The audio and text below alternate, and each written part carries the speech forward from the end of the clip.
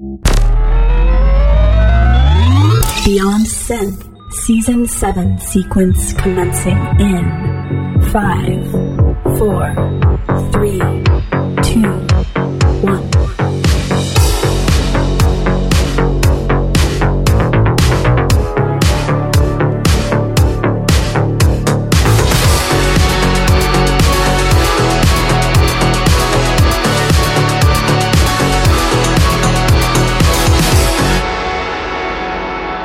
Hey there, welcome to the show. This is Beyond Synth, episode 201, and we are continuing our Synthwave Summer Celebration series thing. And basically, we're reflecting on the early years of the show. This is sort of as part of the 200th episode anniversary, so I'm spreading the love over the whole summer, but we're reflecting on the early years of the show as well as the synthwave scene. And we've got some good food for thought here. You know, I'm operating now with the framework that synthwave has transcended the genre it once was to become the word which signals an artist's connection to the 80s and 90s nostalgia. We talked about that last week with Ogre and Sunglasses Kid and Celerect LA Dreams. We didn't necessarily come to a consensus, but I'm trying to use these conversations as a way to at least form a concrete thought from my own point of view. I've been lazily throwing the term synthwave around for years, and I figured one aspect of moving forward is to figure out where I stand instead of fumbling around with shitty words. I mean, I don't want to have like a memorized speech, but I mean, I want to have... I should have at least the semblance of a coherent thought. That would be that'd be a nice start, especially since we've done 200 of these. This was a comment from a listener/artist, a lone wolf, on the Beyond Synth SoundCloud comment section.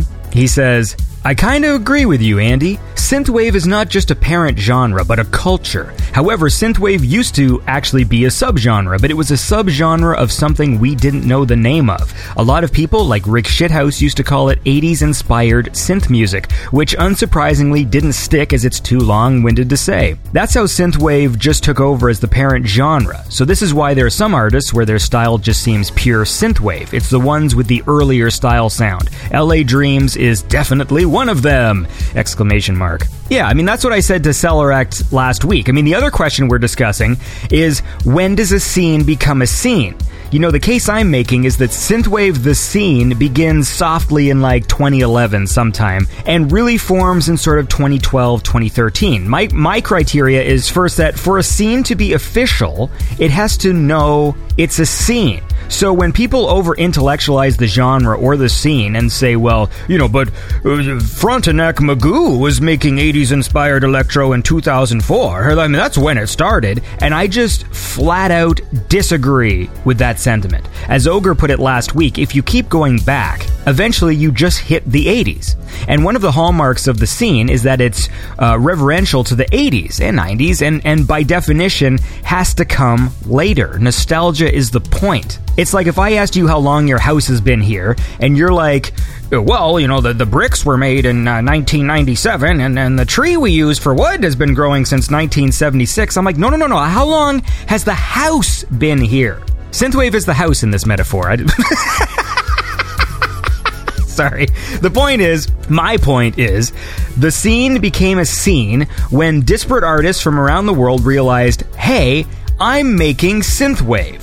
Hey, look, I'm meeting other producers with a similar love for retro culture, and this culture has a name. So today, I'm going to catch up with more artists I talked to in the early years of Beyond Synth, Dan Terminus and Betamax, who have technically been on the show many times. I'm also going to have a quick chat with Python Blue and Vector Sector, who are guys I haven't talked to in like over 5 years. I literally had no idea what they've been up to, and it should be an interesting chat with people who were part of the scene in the early years who have since gone on and done other things. And yeah, that's the plan. So look, let's listen to some music, get this show started. We're looking back, but we're also playing brand new, awesome music. And this is Ollie Ride, who just released his debut solo album just a few days ago. Ollie is awesome. The album is called Thanks in Advance. This is Back to Life.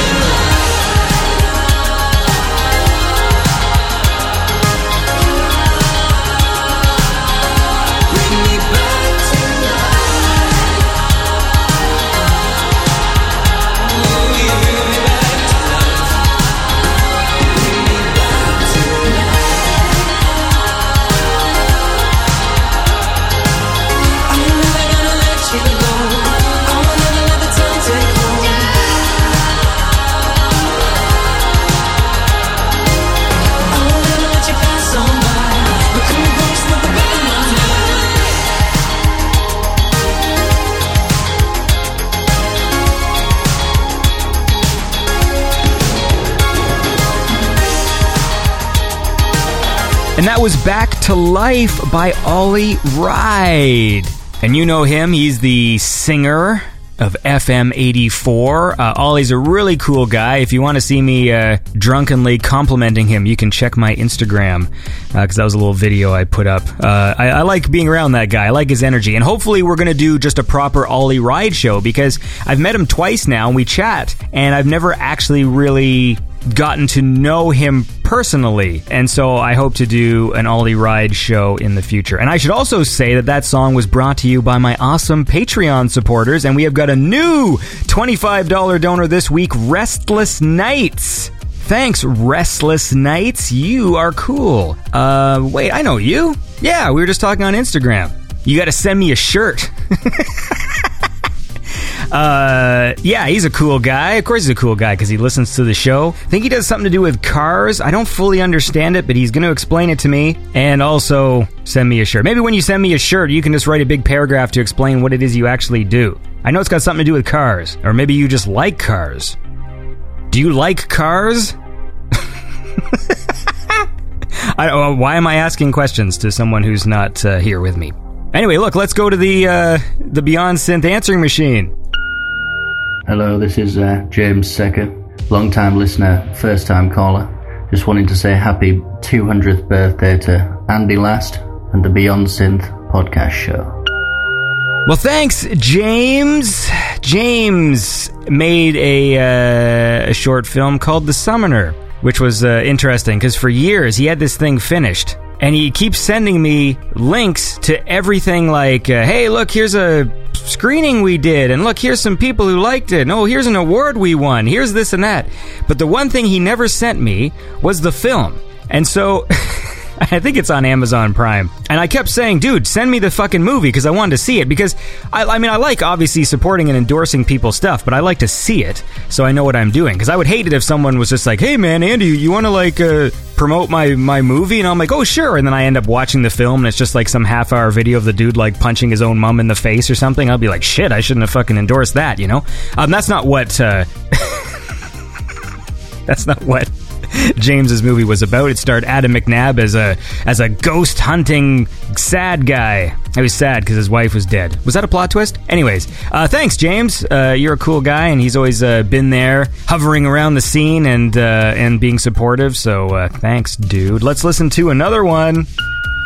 Hey Andy, this is Heartbeat Hero from the Netherlands, and I wanted to send some love to all the creators and all the fans of Synthwave. And Andy, you have an awesome show. Keep up the good work. And Andy, you're a cool guy. Well, thanks, Heartbeat Hero. You are a cool guy. That's the real truth. Heartbeat Hero. I just like to say it. Heartbeat Hero makes music. You can go check him out here. Let me get the address here. Song info. Yeah, you can go to Heartbeat Hero, HeartBeathero, exactly like you think it would be spelled. HeartbeatHero.com. He's also HeartbeatHero.bandcamp.com. You can check out his music. Thanks for always supporting the show, dude, and keep on making tunes. And before we get carried away, I do have some more music to play, and then maybe we'll go chat with Dan Terminus. So here's a track by Fused featuring Kay Burden, and this is called Tear Me to Pieces, the radio edit. This is brought to you by my awesome Patreon supporters, by the way. There's Chris Dance, the king of the Pattersons. And then there's Mike Shima, who Martin Larby has reminded me I referred to as the Prince of the Pattersons, but then last week I referred to him as the King in another district. The point is, Mike Shima is very generous. Both he and Chris Dance are incredibly generous supporters of the show, and I thank them because that is what keeps this show going. So thank you very much, gentlemen. And now let us listen to this track by Fused, featuring Kay Burden, Tear Me to Pieces.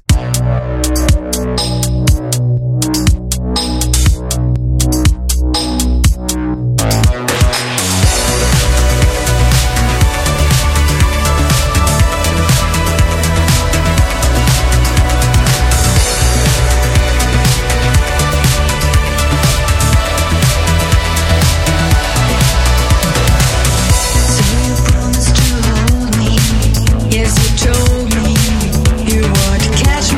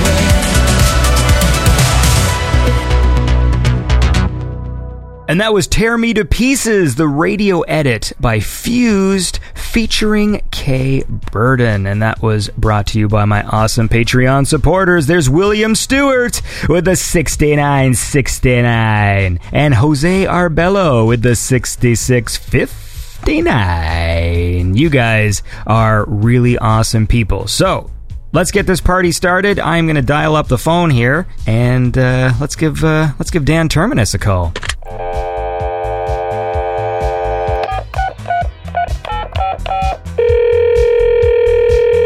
Hello? Hey, is that Dan Terminus? I'm afraid I am Dan Terminus. Yes. Well, don't be afraid, man. What's going on, dude? I'm fine. I'm just sitting in my house, doing nothing, enjoying life. So life is good.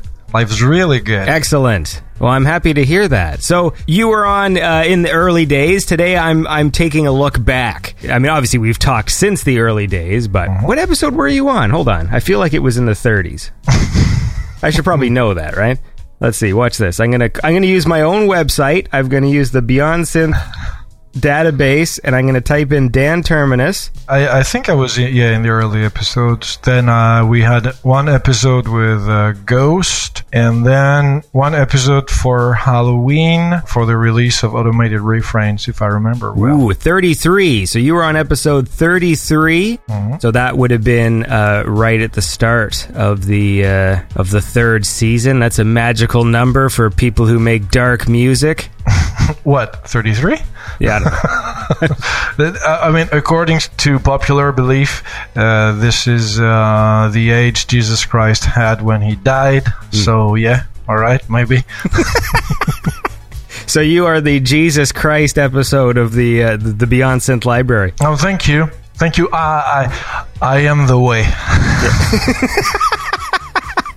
So what I'm doing this episode, kind of looking back, seeing how people have changed over the years and how the the synthwave scene has sort of evolved. Mm-hmm. So when you first started making tunes, I mean, I know you made music before, but like when you started making the stuff in the sort of the synthwave scene and being part of that scene, how do you think it sort of changed from when you started to now? You mean my music or synthwave in general? I think synthwave in general. Okay, synthwave in general, when I discovered that kind of music, yeah, it was all nostalgia, and it still is. But today, for a newcomer, everything will be beautiful and nostalgic and melodic and whatever. But for somebody who's been following synthwave for, let's say, 2012 or 2013, it's monotonous, bland, and shallow. Because, yeah, I'm sorry. It's just what I think, and actually, it's true. Because it's the same old same. I mean, there are a handful of talented producers who will try to outdo themselves. But for one guy like that, you have like 99 producers who will release the same kind of music every week or every month, and it's all monotonous. Some people send me their albums every week, or their EPs, or their songs for, guidance, hints, and tips. So I give them guidance, hints, and tips, but artistically speaking, it's the same old song I hear every time. So I understand that it's cool for an artist to write whatever they want to write, but for me, I mean, listening to the same track for 5 years is not something that's pleasurable. It's fucking boring, if you allow me. So synthwave today is it's just like a big cauldron of, let's say, rotted apples, and you only have like 3, 4, 5 diamonds in it. But I don't feel like dirtying my hands into a cauldron of rotten apples. I love your metaphor, because I thought maybe there was going to be rotten apples and there would be a few good apples, but it's like it's either rotten apples or diamonds. Indeed. Indeed. Well, those are the first words that crossed my mind. I'm French, remember? But I mean, there are a handful of talented producers, and I can name them if you want. And these producers always surprise me, and they are the quietest producers, you know. For example, a guy like Mustache Machine, he's a fucking good composer, but he's still waiting to release an album because he's got better things to do, and we deserve an album from this guy, not the same old stuff that we get every week on Bandcamp. That is what I think, you know, and I don't want to sound like an arrogant asshole, even though I am an arrogant asshole, but if people enjoy making synthwave, well, then it's okay, go for it. But just don't ask me to go, wow, it's beautiful, it's great, because it's not. I always enjoy talking to you. Yeah. Well, look, we're going to talk for a little bit about this, but I'm going to play some of your tracks. Okay. So I thought we play this one. This is a cool track. This is Abandoned Ship Graveyard from the Darkest Benthic Division. And yeah, let's do it. This is what I live for. This is the purpose of living for those who have no life.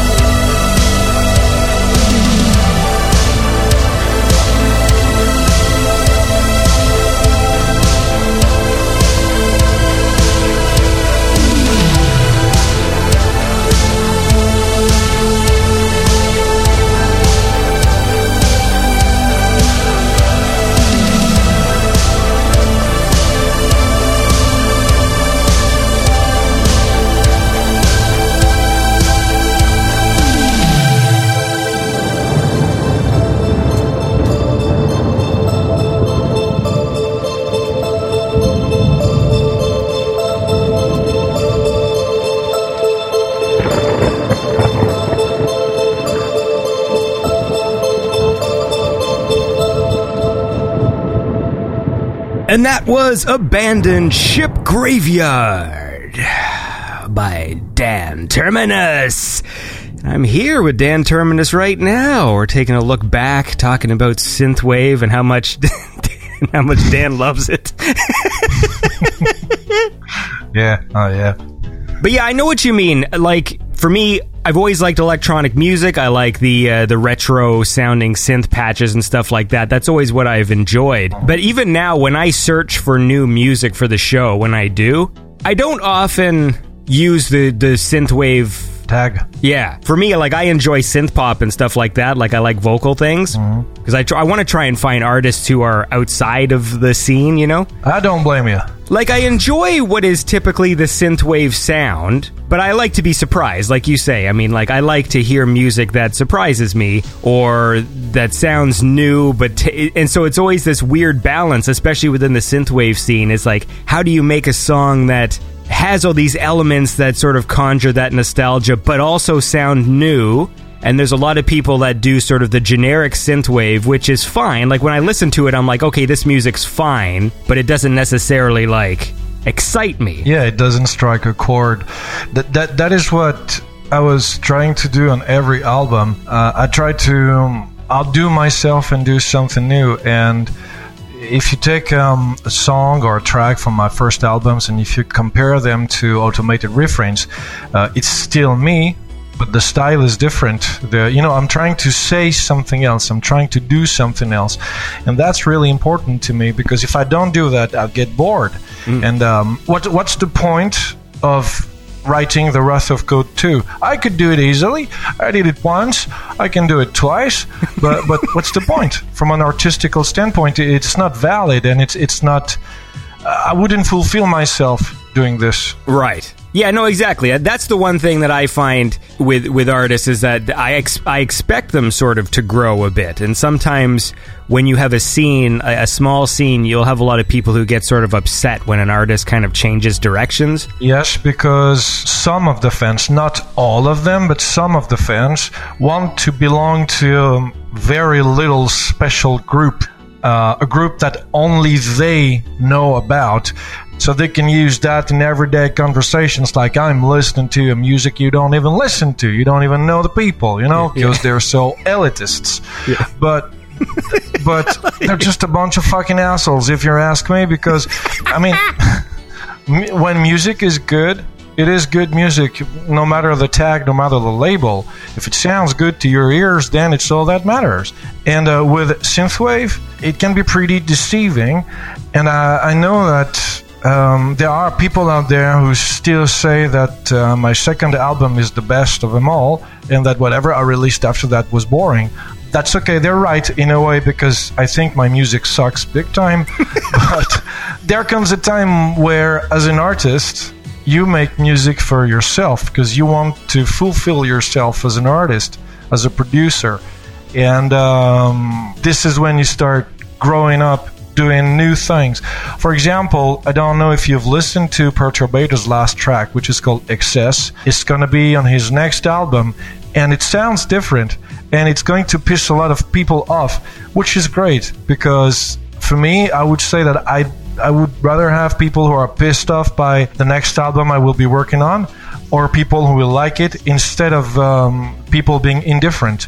This would piss me off way, way more. Well, I think because for me, like, being a fan of, say, movies and TV and stuff, sometimes too much of a change can actually be sort of a bad thing if it means, like, it breaks the reality that was set. Like, if you're talking about like Star Wars or something, like, if you make too many changes in a sequel, sometimes it can actually almost be a problem, because there's a universe that was created. But with artists, yes, it's completely different, because you're a person and there's no trilogy set out, you know what I mean? Like, you're just moving forward, always moving forward, and so it can morph and change. Like, I love to see the change, because you always have that old album, you always have the old music if you want it, and it's always cool to see what directions people sort of move in. And that's a good thing to hear, because when I go for live shows, when I play my concerts, I always get to meet fans, and I get all sorts of opinions, but mostly the people who listen to my music enjoy the fact that I'm trying to come up with something new every time.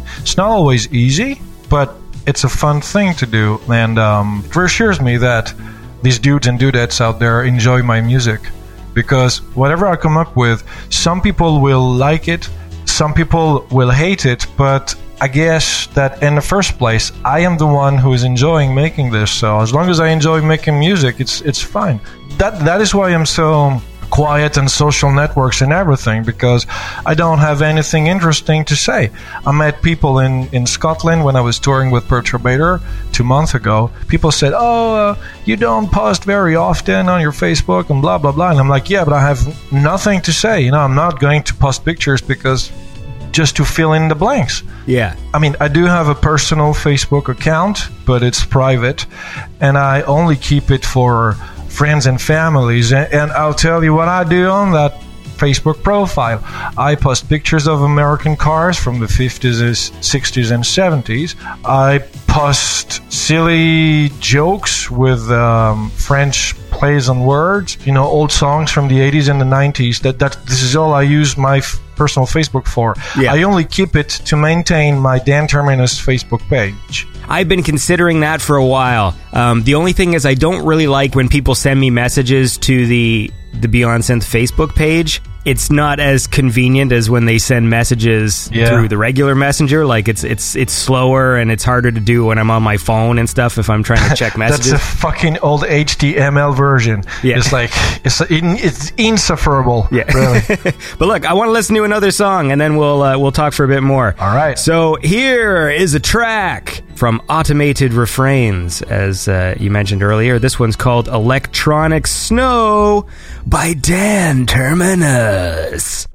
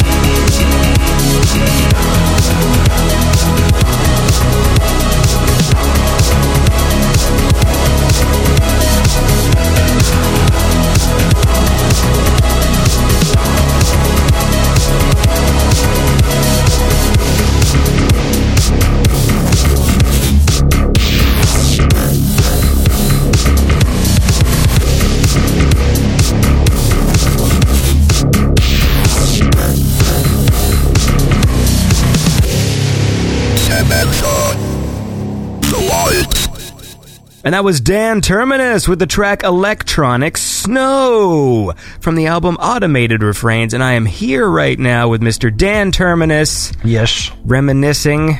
Well, I guess we didn't really do too much reminiscing, but this is the... No, not really, but let's do it now if you want. It's because I had you on the show. That would have been, 5 years? God, it's been such a fucking long time. How do you think you've changed? Huh? How do you think you've changed since you started? As an artist or as a person? Both, man. All right. As an artist, I changed a lot because I do a lot of live shows now. And at first, I thought that I would just be releasing music that I would be composing in my living room. Today, I do have a little studio. Well, nothing much. It's just 2 Fostech monitors and a MIDI keyboard. That's pretty much all I need. But I do have a lot of gear, so I'm more of a live artist today. About my music, I still keep on doing whatever it is that I was doing. That is to say, trying to outdo myself. I think I'll be working on the successor of Automated Refrains pretty soon, should I feel like it. And as a person, I became a much better person because last year I burnt out in 2018 after working for 9 years for a big company. I mean, just to be clear, the burnout is one of the best things that ever happened to me in my life because now I'm relaxed, I'm laid back, I have no stress, I don't have to cope with the hierarchy, I don't have to work in an open space anymore. I live according to my own values, and yeah, I'm a better person these days. You know, I've even started riding horses again. So what? Yeah, I used to ride horses when I was younger, and for some stupid reasons, I stopped doing it, which is fucking silly, I know, but it's been a month since I've been riding again, and that makes me a happy man, you know, like, I go to a French, let's say ranch or horse school, it's like 30 minutes away from my house, and I ride, and I'm cool, you know, man, my life is really good, so... Horses terrify me. Really? I don't know. I don't know. They're frightening. No, they're not. They're not frightening. They're so big. Yes, they're big, but they are easily frightened as well. But they are also very, oh fuck, I forgot the English word for that. Empathetic. You know, when you're full of empathy. Sure. Empathetic. Well, they got big, giant eyes. Yeah, but they know everything about you. You know, they're very sensitive animals, hypersensitive animals, and they know everything about you, which means you may be the world's greatest criminal. If there is one little part of good in you, they will see it. And the horses pick you, you know. If they want to hang out with you, they will hang out with you. They will do their best to make you feel good. I love horses, really. It's, you know, they bring me peace. They bring me joy, and I ride for 4 reasons. The first reason is I ride to enjoy myself. Second reason is I want the horse to enjoy the work and to enjoy the ride. Third reason, I want to become a better rider. I don't want to go into competition or cross or something like that. And fourth reason is I want to communicate with the horse much better than I do today. It takes practice, it takes time. And I especially enjoy doing this, really. But I don't have my own horse yet. I just go to the horse school, you know, to the ranch, and one day it'll be this horse, another day it'll be that horse. So I just go along with whatever horse they gave me. I didn't know. Did I know you ride horses? Wait, no, you live near a farm. No, wait. Was that? No, you used to live in a castle. I used to live in a castle, but I had to move. Now I live in the upper part of the village. We are only like, well, let's say like 20, 25, 28 people. It's like a small hamlet. And the ranch is about 30 minutes away from my house. It's in the countryside. There's nothing around it except horses in fields and you know, riders training, and it's a good place. The only bad thing for me is that I ride the Western way, so I hold my reins with the Western reins hold. I hold my reins in one hand. And those horses there are French, because as you know, I live in France, but they were never told the Western way. So you have to lead them and ride them with the split reins. That is to say, with one rein in each of your hand. Not a lot of horses at the ranch know the Western reins hold. So sometimes I'm like, oh fuck, let's go fucking ride. And the horse doesn't understand it. So I'm like, all right, you're not used to it. Okay. So usually I switch horses. Hey man, I love to learn. So I never knew there was... French horse riding is like different. I love that. No, It's I mean, it's not typically French, but let's say there's a big difference between split reins. You have both hands on your reins, right? Left side, right side. If you want to go right, you just open your right hand to instruct the horse to go right. And then there is the way I have always been taught how to lead a horse, which is the Western reins hold.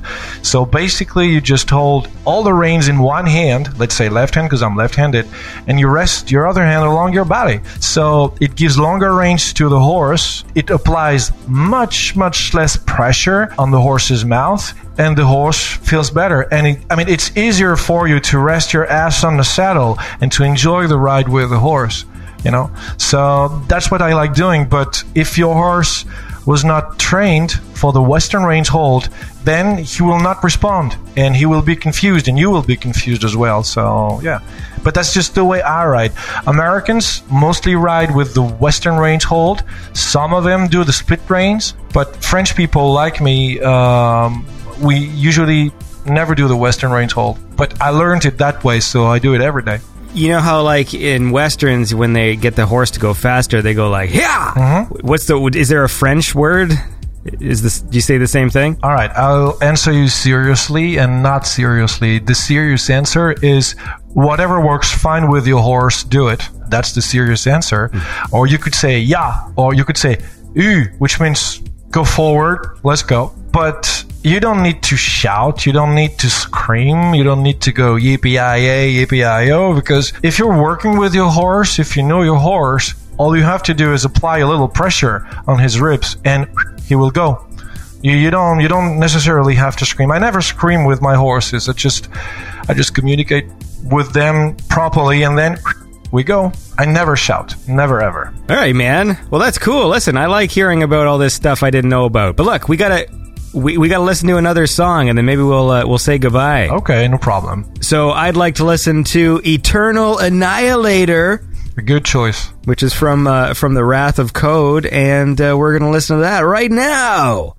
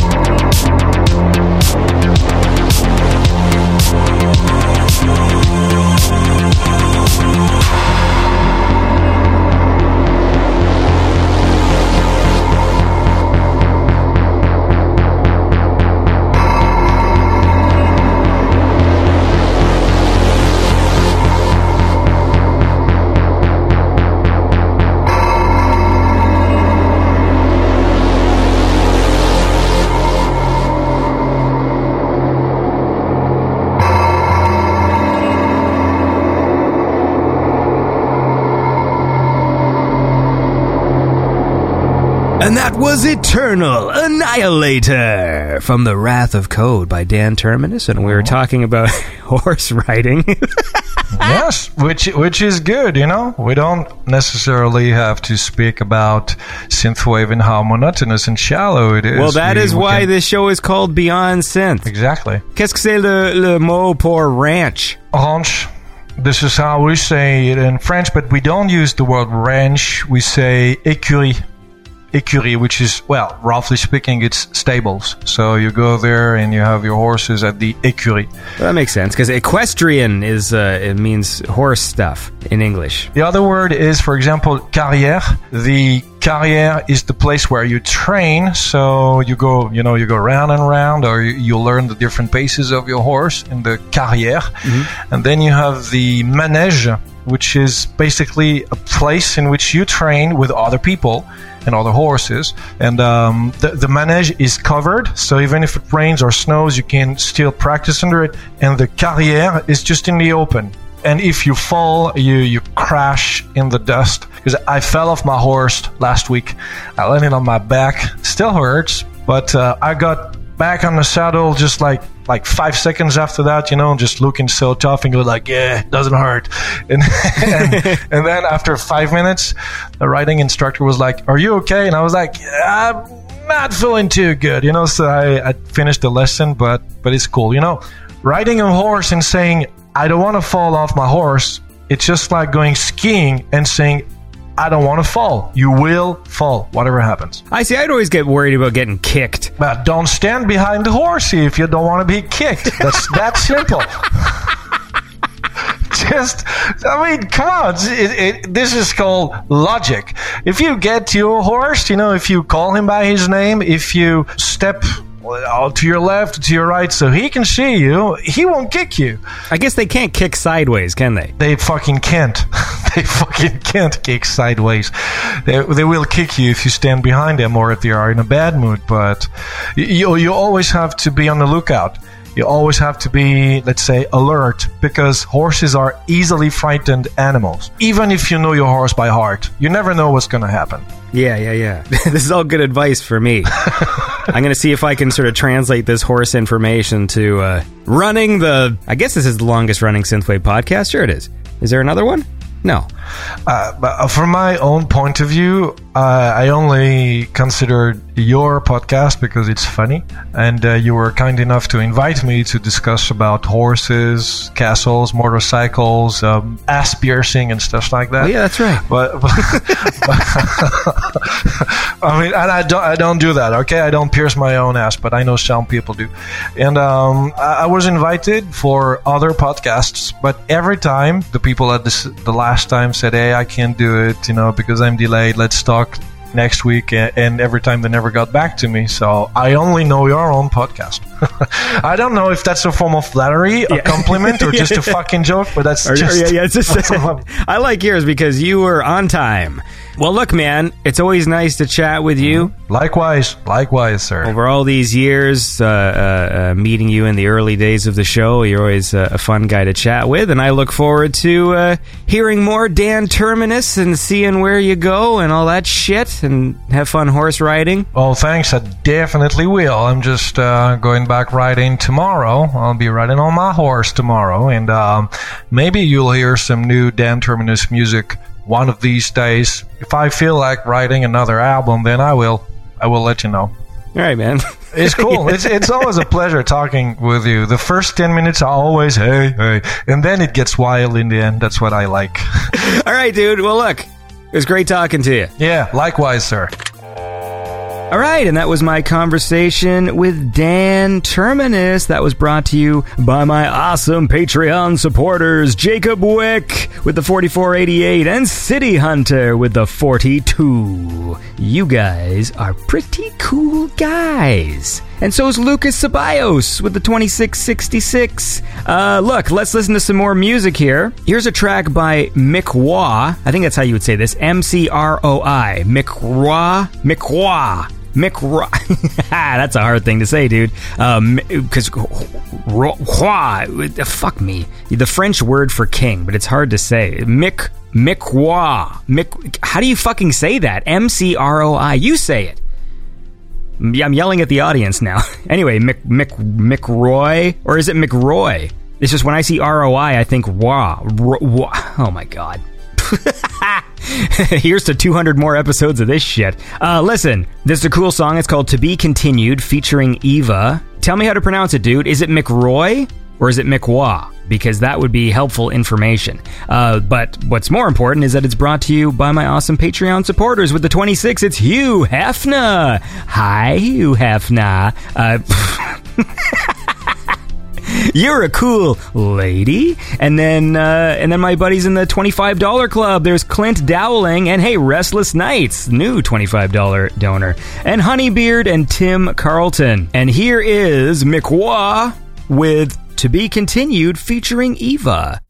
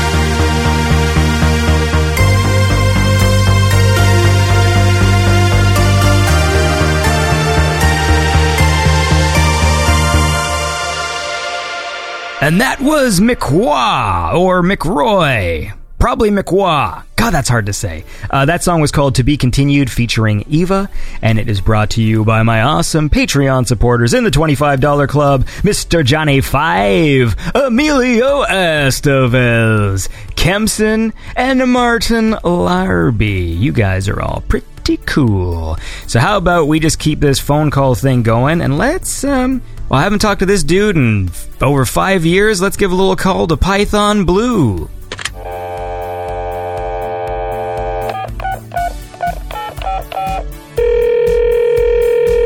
Hello. Hey, is this Python Blue? Yes, it's definitely been a while, but yes, it's me.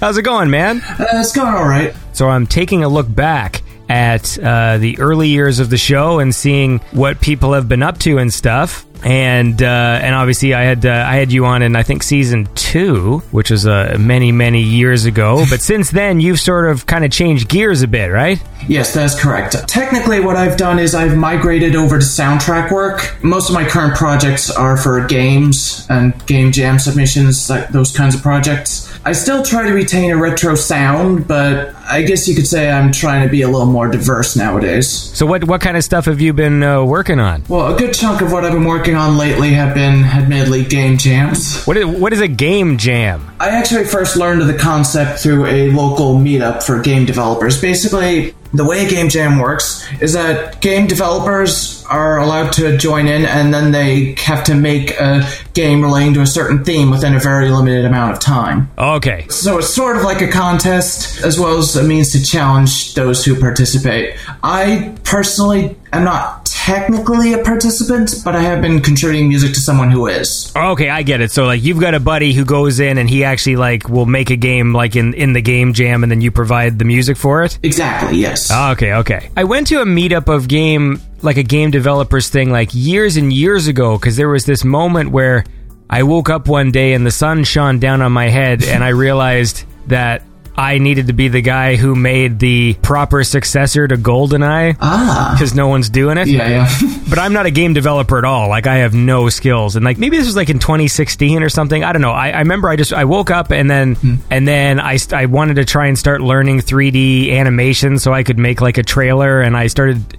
Anyways, it was this ridiculous thing. But, yeah, there was, like, a few weeks of my life where I would go to these sort of meetups and try and talk to people. But I found it was tricky because everyone there was sort of really focused on their own projects. Yes, I've gotten that impression a few times myself. Not that that's a bad thing. It means they're dedicated, but they certainly can be a little focused.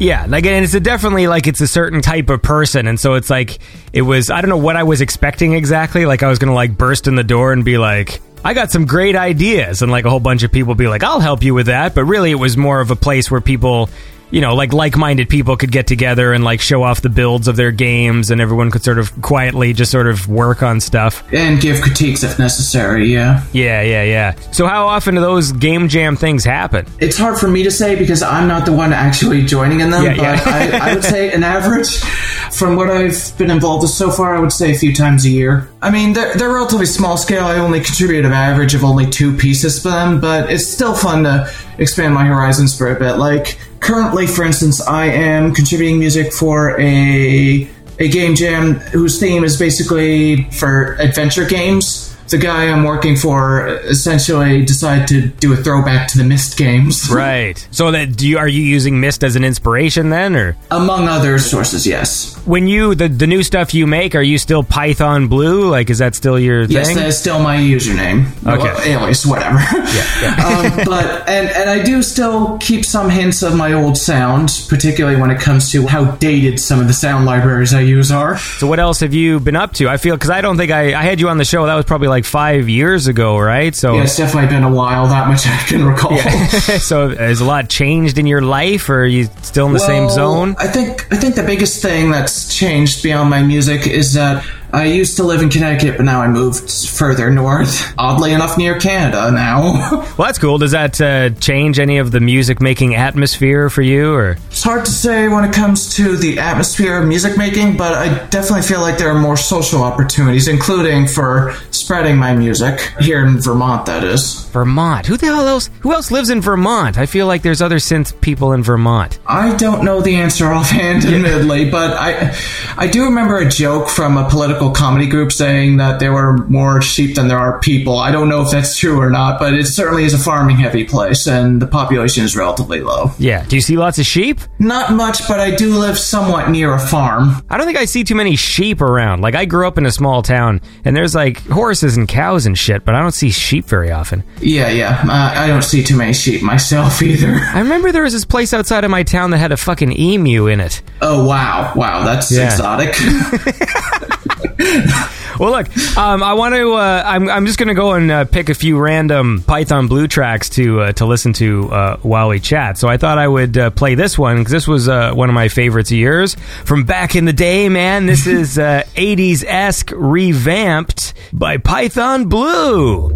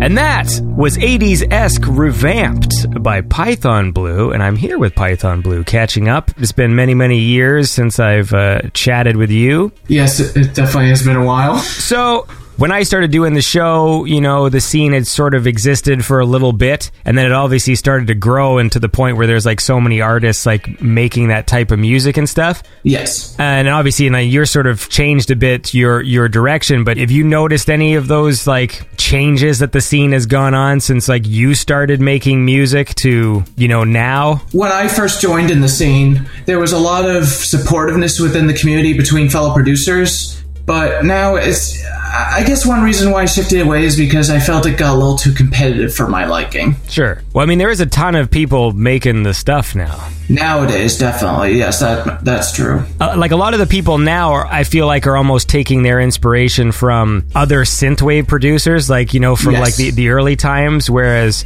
there are still people who take their sound from the source, like the, you know, like the 80s source, and like definitely with your stuff, and there's like the kind of like the Gary Newman vibe and like things like that that you sort of bring to your tunes. And even with my current work, I'm heavily inspired by notable soundtrack producers at the time, like Brad Fiedel, the Terminator composer. I've recently grown into his Fright Night soundtrack, for instance. Yeah, because I was just watching Terminator the other day, man. I love his, for that and Terminator 2. I think those scores are wicked. Yes, they definitely are a huge inspiration for me. It's weird, though. I'm not too familiar with his other stuff. Like, I've pretty much only Terminator movies when I think of him, but I guess he obviously has done more. Yes, he has done more, but I myself was surprised how relatively little known his other projects were. Aside from Fright Night, which featured his one singing attempt that I can recall. Aside from that, I have a soundtrack from a 1994 movie called Blink. It was a thriller movie of sorts. I did like the music for that. And I believe he also did the music for True Lies, which was another James Cameron movie. With the stuff that you're doing now, is your process different to when it was before, like when you were making stuff? Well, it certainly can be when it comes to what kinds of sounds I use, but I would say it's relatively consistent in terms of the songwriting process. I am using a little more live improvisation when composing. Okay, what about like your equipment setup and stuff? Has any of that changed? I have gotten quite a huge collection of sample CDs as of recently. You find them in a junkyard? Well, not exactly that, thankfully. I bought this huge collection of music production sample CDs from a seller on Reverb, and it's got so many classics in it.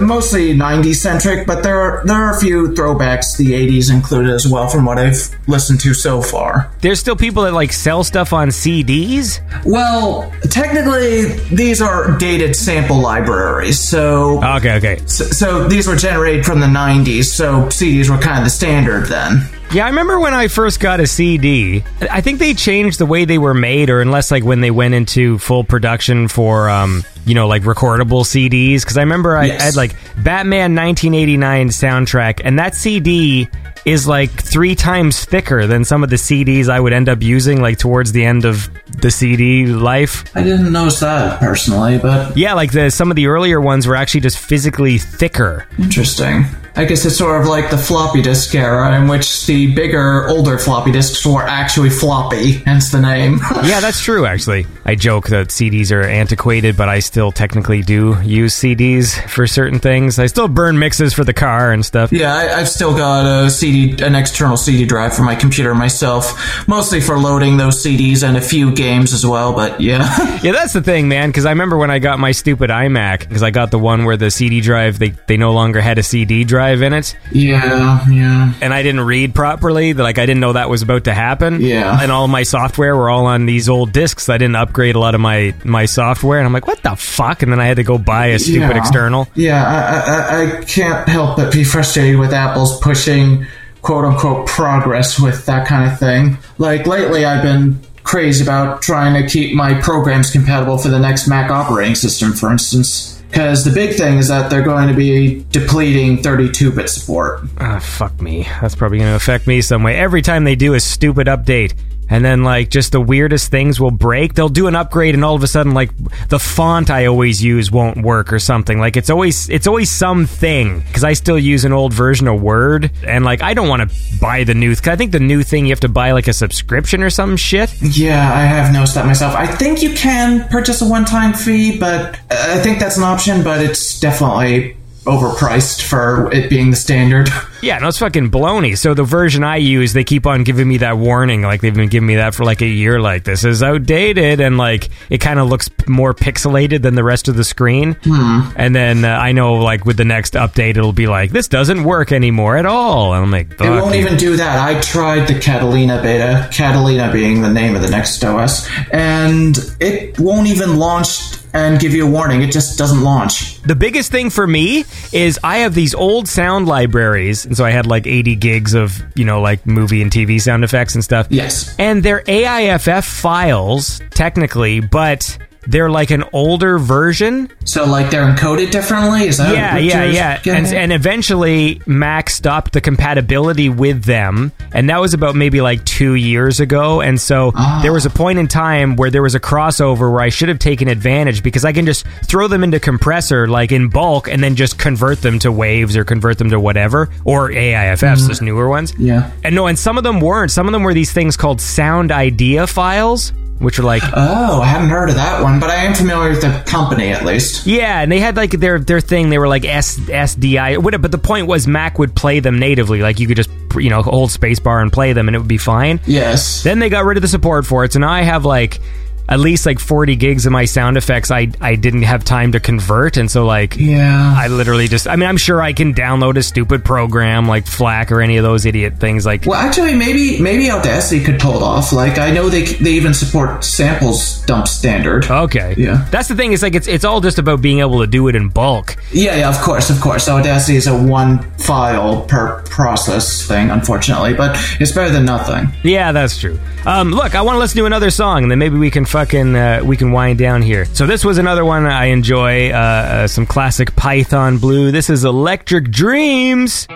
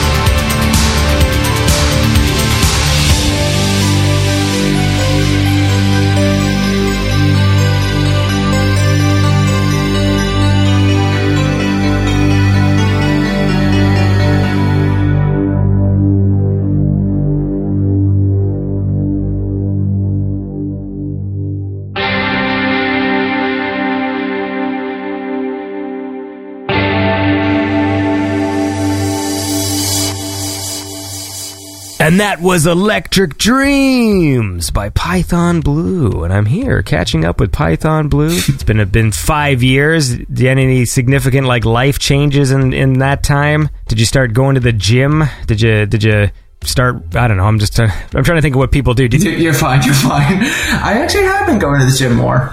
There you go. I don't know why that was the first thing I went to. You're fine. We haven't been terribly in touch, so it's understandable.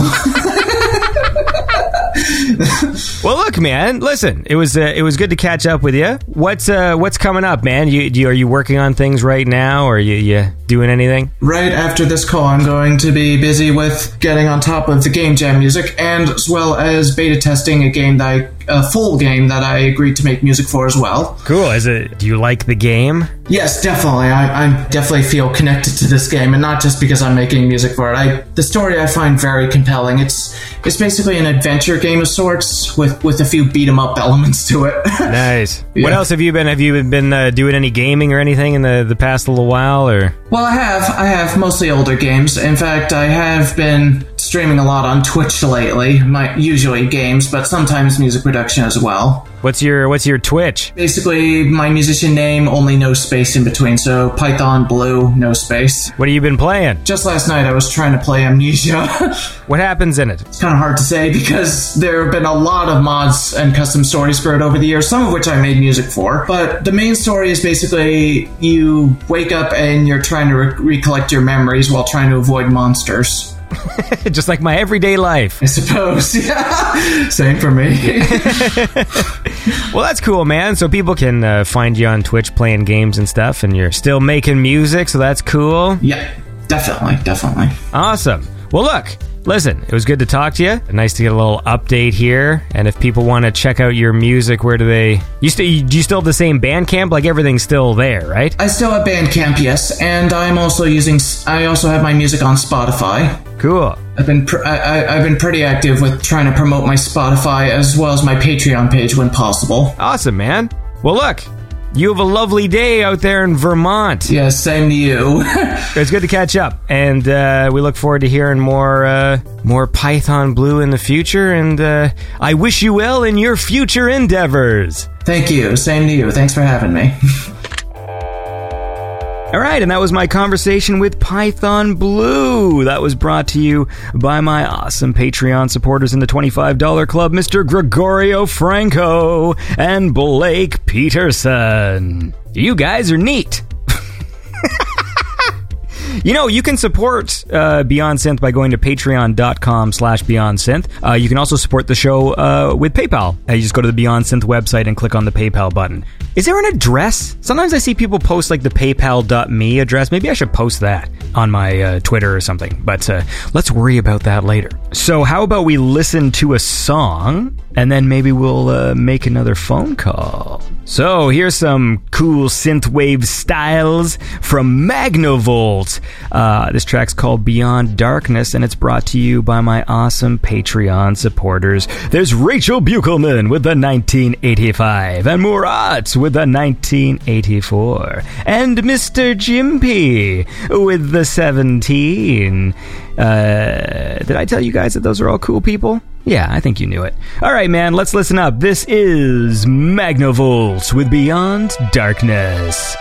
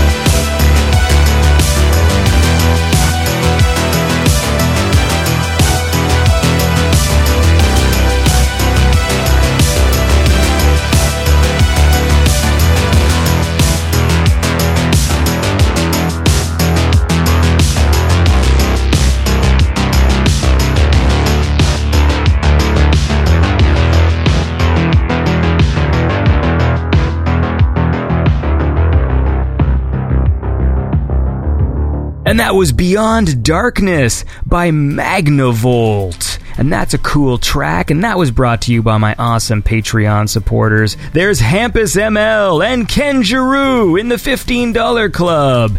And then in the almost $15 club, there's Chatterack. Chatterack's a cool guy. Well, you're all cool people. I mean, that's the bottom line. And, obviously all the support to Beyond Synth is greatly appreciated. So, let's keep this going here, man. Let's give a call to somebody else. Well, I'm on like a talking to people from 5 years ago's kick. From 5 years ago's. Let's give Vector Sector a call.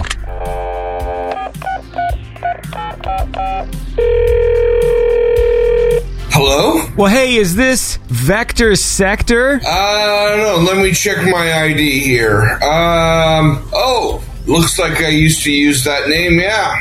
I think you got him. You see, that's the whole premise of today. I'm looking back on the early years of the show, and so that's why I thought I'd give you a little ring here, Mr. John Gray Vogel. That's really cool, man. I appreciate it. I've been MIA for a while, so it's been about almost 5 years exactly. Yeah, man. You were in season 2. You were the first guest where I ever tried doing a double guest episode. So it was Vector Sector and Hauer. There's all these little whatchamacallums, evolutions as the show sort of progressed, and so that was like the first time I thought maybe I can do like a half and half show, and that's where you and I met. Yep. All those years ago. Now, mind you, your voice sounds a little different today, because I remember last time after I did the show, everyone said that you sounded exactly like Jake Freeman, a.k.a. Protector 101, and I thought it would be funny to have you two on the show sometime to compare, but I'd have to make sure that you guys had the same microphones. I'd have to do it right. Oh, of course.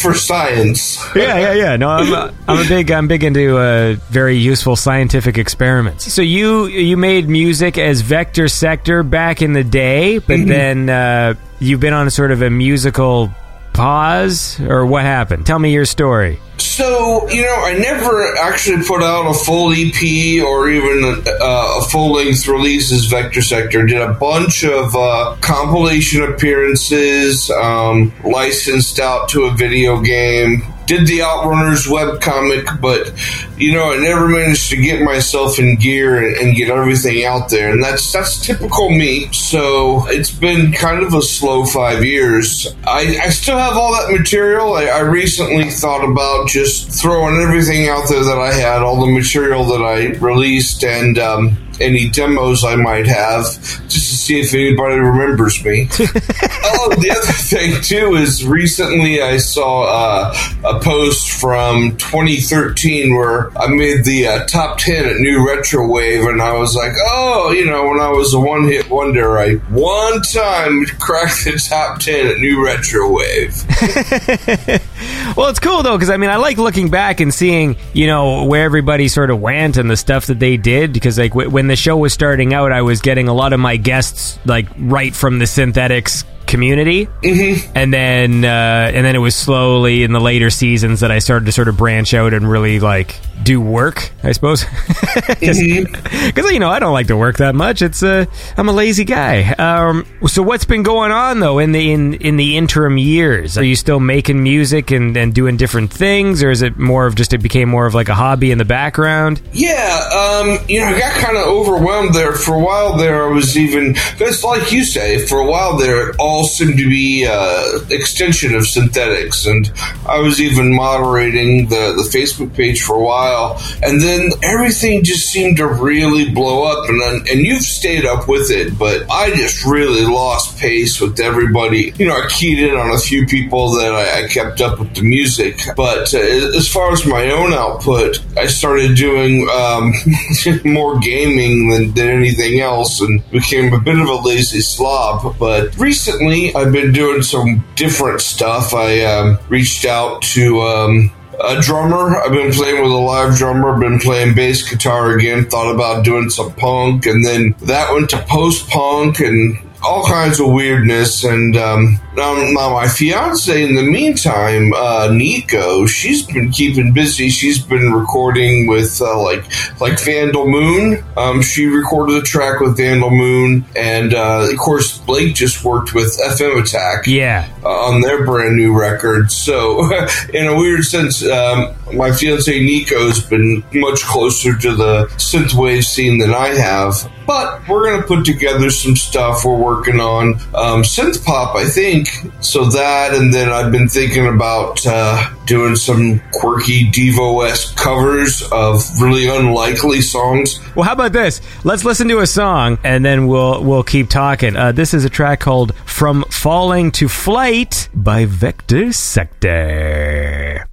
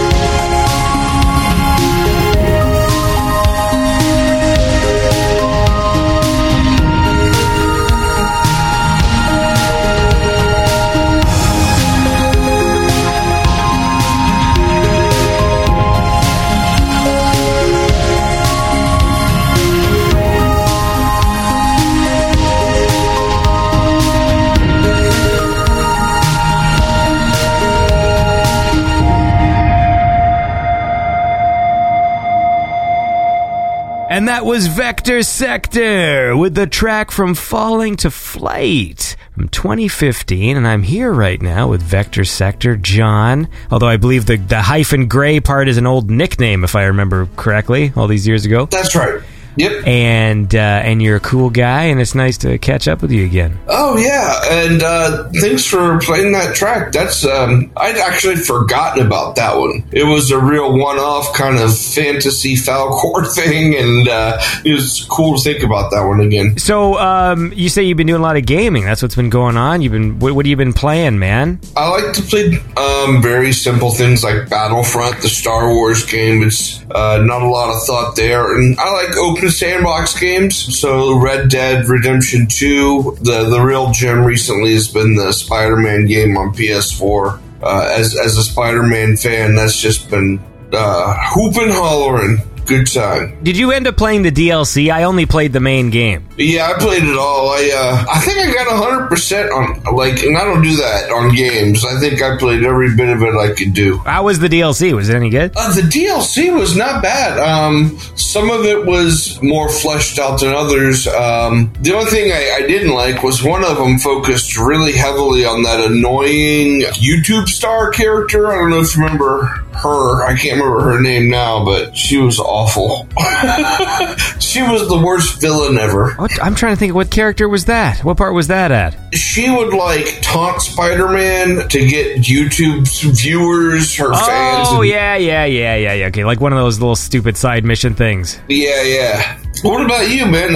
What are you playing? My son hogs the PlayStation, so I play a lot of Tetris 99 on the Switch. Oh, yeah. Last night I just stayed up until 6 in the morning playing Lumines. I don't know if you know that game. Yeah. I love that one. And I hadn't played it in a while, so I played it till my wrist said stop. You are living the life over there, my friend. Well, it was the weekend, I've been working a job I hate, so yeah. I decided, you know what? I'm not going to worry about what time I have to get up. I'm off tomorrow. I'm going to stay up late because I've been getting up early and then going to bed 9, 10 o'clock like I was old. I think I don't get enough sleep, and so anytime I sit on the couch and go to play games, I just fall asleep. Because I want to play more games with my son. I want to be more active there. Mm-hmm. But I don't like watching him play Fortnite, so I keep on trying to find games that the two of us can play together. So we've been playing that Overcooked game, which is a lot of fun when you're in the kitchen and stuff. But every time I go to play a game with him, and then he's all excited, and then 5 minutes in, I'm I just kind of set my controller down and you can do the rest, and then I just sort of pass out. How old's your son? He's 8. Oh, okay. See, I got a 14-year-old stepson. He comes over, and for a while there, I tried to play Rocket League with him. I don't know if you've ever played that. It's like cars and soccer, and because the teams are so small, it's 3 people. I was such a detriment to have that he just didn't really want to play with me, Yeah, that's one of the things. I'm not too huge into sports games, but Rocket League I can handle because it has the car aspect, but I'm not good at it. I can handle it as in I can play it. Mm-hmm. Tetris I'm decent at, but I find Tetris becomes really addicting, so it's triggering the gambling aspect in my brain where once I start playing, I just have to, I know I can get first, so I have to keep playing until I do. Yeah. And so sometimes I'm I'm just going to bed and I'm I'll just put on Tetris, and then I'll be 26th place. I'm no. And then I play again, and and I just have to keep playing. And the most frustrating thing is, I think yesterday I was playing and I got second 3 times in a row, and I was just oh my god, I know I can do this, and then eventually I get angry, and that's how I go to bed. That's exactly what happened to me last night. Is I just kept playing because each game, if you're good enough, you're playing 35-40 minutes. Yeah. At least on Lumines, that game can go on a while, and then you're no, I know I can do better than that, and then next thing you know, it's 6 in the morning. And I miss those days, pulling all-nighters. I think there have been a few times where I've tried to get some work done, and so I'll get all jacked up on caffeine, but then usually around 4 I still go and then I just fuck up the whole rest of the next day. I stay up late. I'm not very productive when it is that late, but I think I'll get stuff done, and then it ends up being this double-edged fucking nonsense where I sort of didn't get any work done at night, didn't get enough sleep, and then didn't get any work the next day because I was fucking out of it. Yeah. There's some days I walk out of work and I'm like, am I high? I feel like I'm high. You know? Why am I so fuzzy? People pay for this?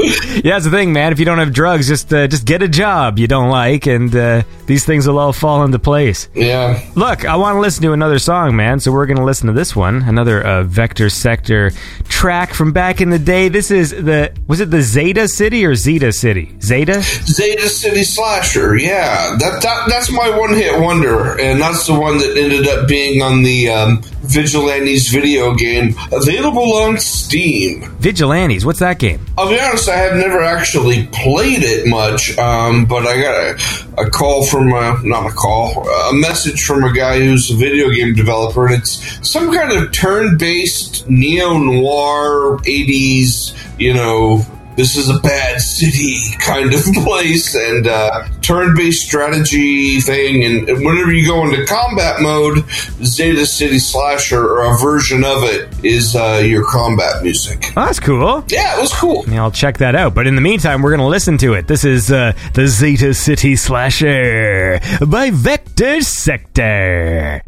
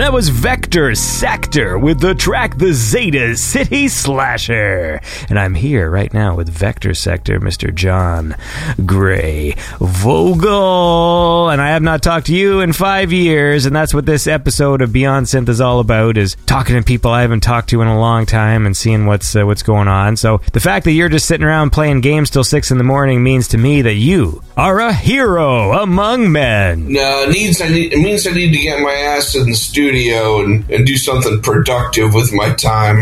Because, I don't want to, I'm disappointing my dozens of fans. No, I do occasionally get a message from somebody saying, when are you going to do, where's that? Because originally I was going to turn Zeta City Slasher into a whole, a score, do the Protector 101 thing. And there's I put out a couple of extra tracks on YouTube. killer known as Hex is related to Zeta City Slasher. I do hope to do that at least for the one or two people, literally, that keep asking about that. Well, that's cool, man. So what, do you plan on getting back into the zone there and making some tunes? Do you have like a studio set up, or like what's been going on with that? I do. I got my position was deleted at my old job, so I got some severance money. I'm like, well, I got some time and I got some money. What do I do? So I revamped my studio, reclaimed my basement from the Kingdom of the Spiders, and built it up down there pretty nice. And then proceeded to never go down there. Was there a lot of spiders? Yeah, it was terrifying. Well, how do you defeat spiders? Like, you have to find the source? Like, was there like a nest? I don't really understand how, like, I mean, I've lived in lots of places that have lots of spiders, but there's only like, one big spider that's there, or like another spider. I don't know what to do when you have like spiders. Well, it was open rafters down there, so it was almost like this netting of just webs, and it was fall, so they were all long gone, to Florida for the season. Do spiders migrate? Is that what they do? No, I think they just die. Okay. But I didn't want to, I didn't want to be too depressing. You're gonna upset my listeners, all the spider lovers. Yeah, man, but I do want to get back in the game. I don't know what exactly I want to do yet, but it's never too far away from a dark synth sound, How did Nico get involved with all this stuff then? Was that through you? No, she recorded her own stuff. It was up on SoundCloud, and a guy named Nico hit her up a couple of summers ago. Nico Beatastic, I think his artist name is. And so she just started doing guest vocals, and then so last year I bought this like contraption of PVC pipe and sound shielding and put together a really terrible little vocal booth for her, but she's been in demand. And that's been cool. She did that all under her own steam. She didn't have to ride on my nobody coattails. Yeah. She certainly wouldn't have gotten anywhere on my coattails. I doubt your listeners even remember me, frankly. Well, see, that's the whole point, though, you see, because when this show started, the synthwave scene was a certain thing, and it sort of evolved and morphed over the years. That's what I've been talking about with a lot of the people that I've had on the show. And so it's fun to go back and listen, and I'm reminded of people who I chatted with. I'm like, oh yeah, like, whatever happened to Python Blue? Like just things like this, and then Vector Sector, and and there's a bunch of other people who I've been chatting with from the early days, and it's I don't know, it's cool, man. I think if people are listening now and they're like, they don't remember, then I'll make them remember, damn it. That's cool. I remember Python Blue. He was obsessed with Gary Newman, and he made some really beautiful stuff too. So yeah, that's cool. I'm kind of excited to hear you catch up with them. So look, listen. I don't. Oh, look and listen. Yeah, man, I'm not... somehow this thing amazingly lasted 200 episodes, and I'm not sure how. I'm not exactly good at doing my job. Congratulations. And you know what? I can't say I've seen every episode or heard every episode, but I've always enjoyed it. It's always a fun time. You're a funny guy. You're kind of a cartoon. So it's really cool to talk to you. Well, it's nice to catch up with all the people who made the cool music. Like a lot of people now, I feel like the new synthwave acts that come in, they're sort of more inspired by previous synthwave. Mm-hmm. So it's fun to look back at the early days of the scene where Synthetics. Remember when Synthetics was like a group of like 200 people? Yeah. Remember that? Yes. It was a very different time because everyone sort of it wasn't like everyone wasn't necessarily taking like that much inspiration from everybody else. It was all just taking the inspiration from the stuff that they grew up with more so, and you could tell like, oh, this guy's more influenced by the industrial side of things. And you knew everybody too. Like, it got to the point where I had a friends list of like 1,500, and I was like, you know what, I'm really just gonna have to narrow down the neon here and to the people that I really know and talk to, and you must know what I mean. You must, being so involved, have a lot to juggle there, and remembering people from Night Wolf to Neon Wolf to you know? Yeah, there's a lot of wolves. Yeah, and that's exactly why I found myself having to, even with my listening habits, narrow down and be like, okay, there's a lot of stuff here, but who's exceptional? And like Nightcrawler's a good example.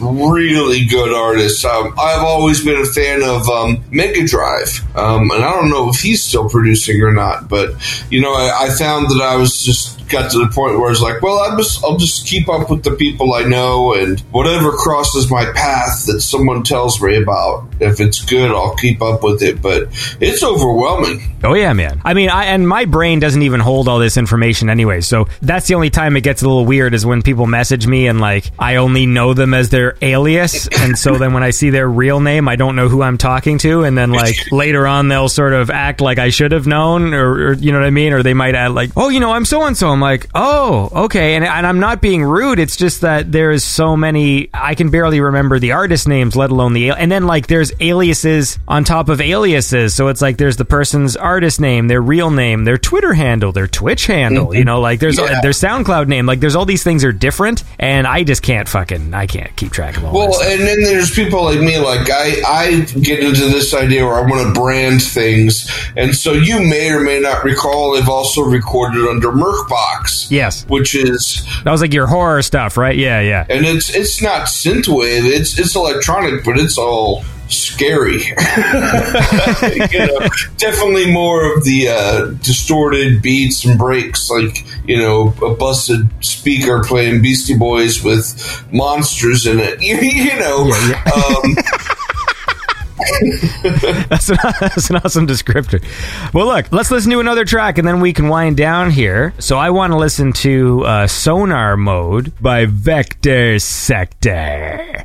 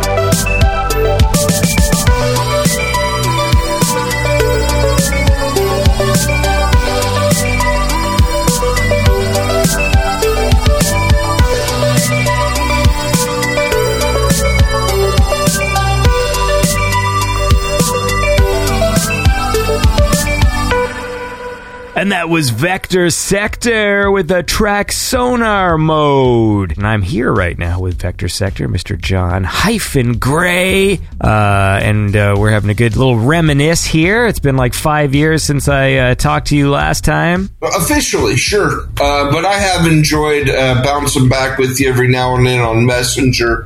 Yes, well, this is in voice format. Sorry, let me be clear. Just not too long ago, we were talking about video. I want to name drop them. They are so good. And I'm looking forward to something new from them. Yeah, that's another one I've been trying to get them on the show, because I think like individually they all do solo stuff, or several of them do. Mm-hmm. So I've been in contact with some like from the solo parts, but my thing is like I don't know why I'm being stubborn about this. I want to do the video one first. Mm-hmm. I don't want to do like the solo ones and then do video, and so and I don't know how often those guys get together, or if they do. Yeah. I mean, that's one where I think that's been an ongoing. Like, I messaged them probably like fucking 3 years ago or 4 years ago, like, hey, we should do a video show. And they're like, yeah, man, like, you know, and then it just sort of keeps, you know, like with a lot of people, that's like a lot of the work with this show. It's like the behind the scenes where I message with someone. And the longest one so far is I did a show with Maytelvin a few episodes ago, the French artist. And one of these days, I'm just going to take a screenshot of the conversation, because it started in like early 2017. And like, it was just this thing that just kept on going. And then like every few months, like, hey man, you come on, like, oh yeah, we'll do it this time. Oh, I'm not going to be able to do that. Okay. And then it just kept going until finally we recorded like 2 years later. And yeah, man, there's a lot of organization stuff. One of the things I remember about our conversation 5 years ago was just how abstract it was. As we were talking about Legos and pink slime and oh, that's right. We were just all over the place, man. Yeah, that was the pink slime conversation. Yeah, it's well, as I'm recording this episode, one of the things that I find funny is just considering a lot of synthwave is always about being cool and, you know, dark and all this other stuff, and then meanwhile the Beyond Synth is not a cool show. So it's just funny that like it's this silly thing where yeah, pink slime. I forgot about pink slime. I probably ate some the other day. I think that's probably the fun thing about it too is you know, I'm a nerd, you're a bit of a nerd. Yeah, there's a lot of nerds. Yeah, it's always fun because it's not so serious. You know, there's not a lot of putting on of airs and effigies of, you know, grandeur and all that. Yeah, maybe I should do a bit more of that, though. I feel like I should record this show wearing like some sort of a cloak with like a medallion. Excellent. Yeah, dude, I've been watching that fucking video with the televangelist who bought that plane, and they confront him. Oh, yeah. My new favorite thing is just the fucking, I mean, he made that plane so cheap, I just had to buy it. Like, I love... Yeah. Do you remember the jerk when he's giving out money to charities and the guy shows up and he goes, I can't even take my friends on my favorite plane because the leather seats are splitting and it's so embarrassed. And he's like, let me write you a check, sir. I guess it's sad that this guy is actually real. Yeah, right? Anyways, man, well, look, listen, it's been good to catch up with you. I'm happy you're well. Are you well? You are well, right? Yeah, I'm hanging in there, man. I'm getting old.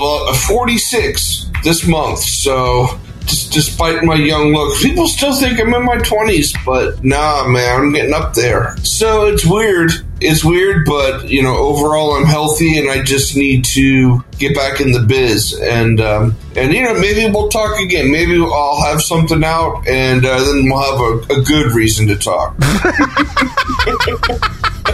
I do really appreciate you getting in touch. It's been fun again. Yeah, man. Well, listen, you have a lovely day over there, and I look forward to you getting back into that fucking studio now that all the spiders are gone, and making some cool tunes, and, you know, we'll play them on the show, man, when you do them. And... Sounds great, Andy. All right, man. Take care, dude. You too.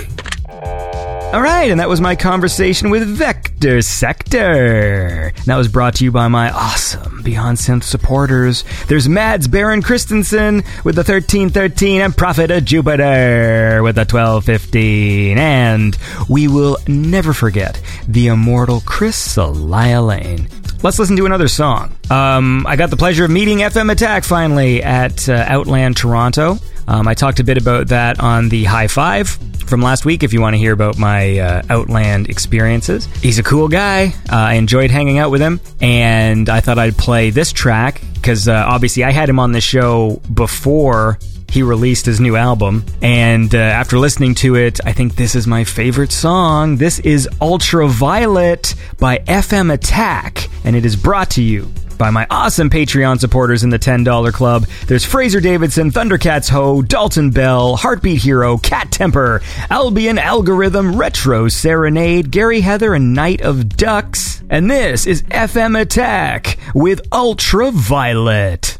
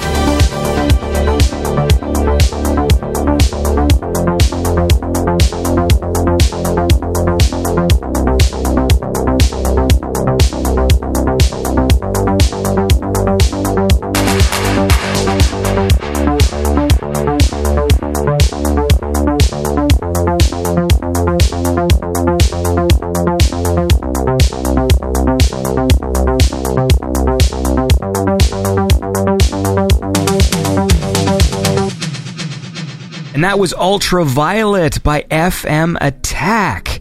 And that was brought to you by my awesome Patreon supporters in the $10 club. There's Andrew Benson, Sarah Buchelman, Justin Armour, The Patch Bay, Gus Velicek, Playmaker Media, and Ashley Keegan. Hey, I saw Ashley Keegan at Outland. We didn't actually really spend that much time together this time. I'm sorry for that. I was really fucking frazzled. I mean, well, at least we got to say hi. Like, we did chat for a bit. If I ever do one of these events again, I'm going to try and work out a way where I can just sort of enjoy the event and socialize. I think that working during the thing can be pretty stressful, you know?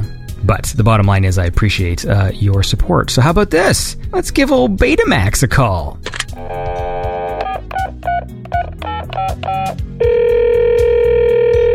Hello? Well, hey, is this Betamax? Yeah, it is. Who's calling? Well, that... This isn't the billing department, is it? Because I have to go. Yeah, no, we're reclaiming your house and your car? Is that a thing? Yeah. Well, just trade me an RV so I can go on tour and we'll be good. Yeah, that'd be sweet. So look, this is Nick Betamax, so I thought I'd give you a call here because you were one of the guests on in the early days. Oh, yeah. How long have I been calling in the show? A decade. Yeah, man. Like a good 23 years. It feels like a long time. At least 5 years. Yeah, well, technically 6, because you were on in the first season, episode fucking 12? Yeah, like the pilot, dude. Is that the definition of pilot, episode 12? Yeah, whatever. One of the first ones, we'll put it that way. Let me fucking check for sure, because now I'm going to do nerd stuff here. It is, you're episode 13. 13. Lucky 13. I was literally just about to say that. Good to hear from you, brother. It's been a while. Yeah, man. So when was the last time you were on? I want to say, was it last year? It was before Archaic Science came out. Okay, so it's probably been a couple years. I remember when we talked, I had just watched episode 8 of Twin Peaks, the black and white one. Okay, well, that was 2017, right? Yeah, yep. All right. That's when last time we talked was. Wow, so it's been a while. Yeah, it has. I guess we got to play some catch up. There's been a lot going on since then. Yeah, well, you've been doing lots of like touring and stuff, playing music live. Yeah. It's finally broke onto the live show scene and been playing, not a ton, but as much as I can. So how's that going? It's going good, man. I'm going to play in London this summer at Retro Future Fest. And after that, 1 week later, I'm going to be in Los Angeles playing Encrypted on Sunset Boulevard, and then heading up to San Fran the next day for Turbo Drive, I believe. And then actually, I just got announced in Portland. That's going to be in November. Cool, man. Yeah, man. What I'm doing in this episode is sort of like reminiscing about the early years and sort of talking about how the scene has sort of evolved and changed. And It's been nice to have people on the show and watch how they've grown and evolved. And you're one of the dudes who you kind of went into retirement for a little while there, and then you came back. Yeah, regretfully. I just was going through a lot of stuff at that time in my life. That was 2015. Had to dig myself out of that one, and that was when I released Plug and Play, which, as a side note, is going to be released on vinyl here pretty soon. I know a lot of people wanted to get their hands on that record. And then Archaic Science in 2017, and now I am working on a new record. It's almost done. So when you're at this point, this sort of low point in life, then you rose up like the phoenix? Is that metaphor correct? Something like that. The gazelle of power. Yeah.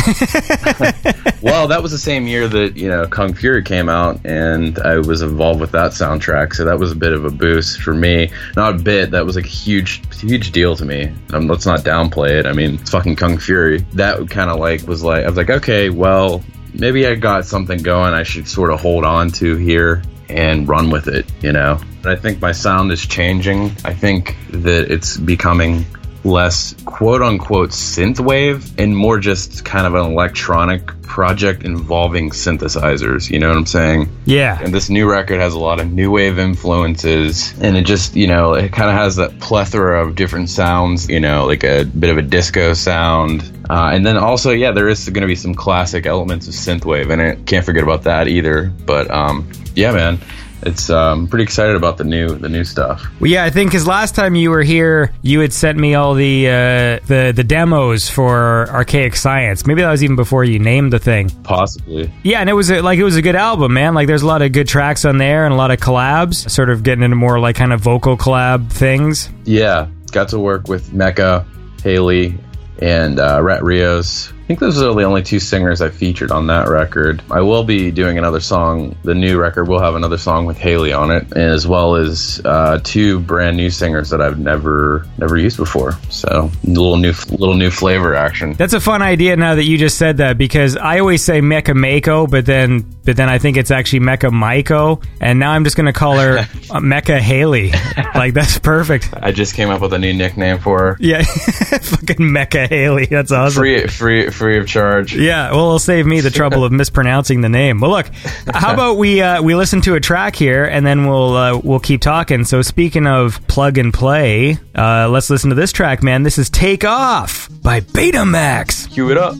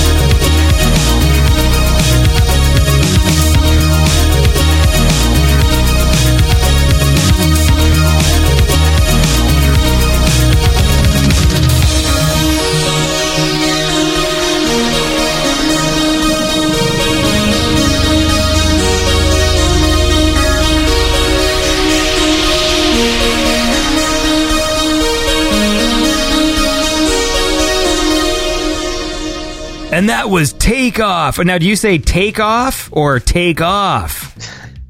I didn't hear a difference. Well, one is like the takeoff of a rocket, and the other one is like take off, eh? The takeoff of a rocket version. Okay, so that's takeoff. The emphasis on take, whereas the other one's like take off. Like the emphasis is on take off. Yeah, get out of here, you kids. Take off. Take off, you fucking bum. Yeah. Get out of here, you fucking bum. Take off.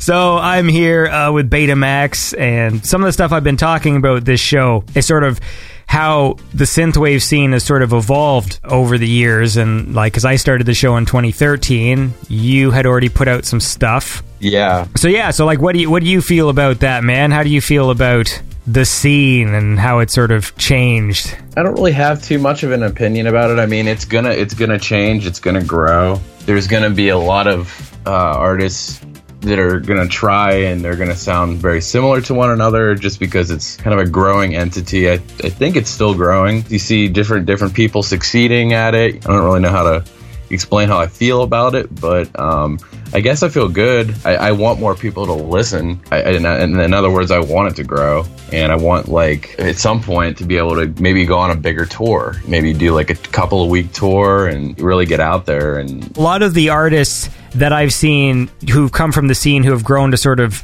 you know, the success where they can do all these big tours and stuff, there's always like a cross-genre aspect to them, like Perturbator or Carpenter Brut or, you know, Magic Sword or whatever. You know, like these people, they can do that, but I still feel like when it comes to like the pure synth and like the synth pop stuff, I don't know, like there's got to be, I wish I was good at business because I would try and find a different way to brand it or something to get people to, because I feel like it's a type of music that a lot of people like when they hear it, or they like these sorts of sounds, or, you know, like the nostalgic aspect. But then when like FM 84 came to Toronto last time, you know, like they filled up the room and it was like, you know, like several hundred people there. But then if like one of the local acts, you know, tries to put on like a synthwave night or something, you know, like, you know, 20 people show up. So I'm sitting there and I'm going, okay, well, obviously these people know this. Like, if hundreds of people showed up for this show, so obviously there's people here local that know synthwave and know the scene. Mm-hmm. So how do you reach those people? And that's a thing that I've never quite figured out, really. That's a good question. A couple artists like Dance with the Dead, Perturbator, I feel like that fits into the dark industrial crowd. That's a bigger scene than a lot of people would think. I mean, obviously, look at their turnouts. Yeah. They're insane. And I think a lot of people that are into like death metal music are really into that type of stuff too. So that's speaking about Carpenter Brut, Perturbator, and you know, Dance with the Dead, and, you know, acts like that. I think that's where they fit in with their niche, which is cool because they kind of piggybacked off of other people that like, you know, heavier type of music, which is great, you know. As far as the synth pop stuff goes, I mean, you have the giants like The Midnight, and you have FM 84, and you have like Time Cop. I figured those are kind of lumped into the bigger category of what is like poppy or synthwave. Yeah, I don't know. I'm trying to figure it out. I want to get bigger crowds at my shows and things like that too. I think it has a lot to do with promotion and just how well known you are. It's waiting, I think, for like one of those bumps or like some famous person, because, you know, like with The Midnight, they got like Captain America tweeting about them and stuff, and shit like that really does help. I mean, they're also very talented and they put on a good show, but a lot of that stuff, I mean, there's so much money that has to go into putting on a show like that. I mean, that's the tricky part. You know, when it comes to like artists where it's like just a solo act, I can understand how that's a huge barrier. You know what I mean? Like when Perturbator shows up and it's like just him. Well, I think he has like a drummer now or something, but like, yeah, I believe he has a drummer now. He didn't before though. But that lighting rig they rent is expensive. Oh, hell yeah, it is. It's real expensive. And so it's great, but it's like, I can't expect, you know, if it's, you know, like you're a small artist with a laptop or whatever, I can't expect you to be like, yeah, and then we also just have an extra fucking 10 grand here to drop on the rental of this thing or whatever, you know, like, no, that doesn't happen.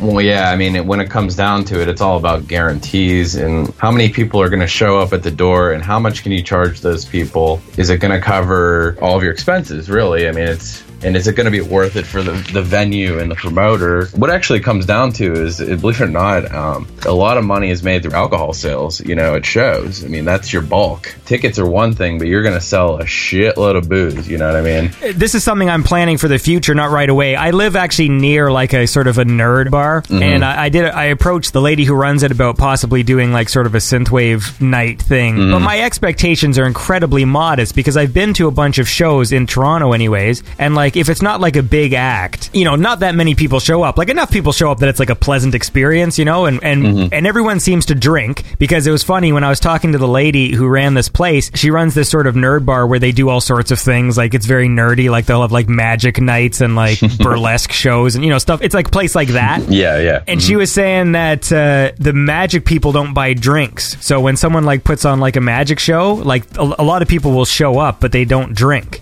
And I thought that was like interesting. Like, I don't know why that is. I don't really know too much about the magic community. Apparently, it involves a great deal of concentration to play magic. Well, no, I'm talking about like magician magic. Like, I thought you were talking about the fucking Pokemon card thing. No, they. Actual fucking magic. Oh, okay, the magic crowd. I'm sure there's no one we're going to upset with referring to magic as the Pokemon card thing. Well, whatever. It's the same fucking. Actually, it's different. I lied. I used to have Pokemon cards, and I sold them, and they're probably worth like fucking thousands of dollars now. And I sold them to my neighbor for like $10. Nice. Well, whatever. I mean, it happens. You didn't know? Yeah, I had no idea. But the magic thing. Okay, so maybe they just really want to focus on the performance. And that's what I was thinking. Like, yeah, because I'm sure burlesque people sell lots of booze, and to be fair, like even when I go to like synthwave nights, pretty much everybody drinks.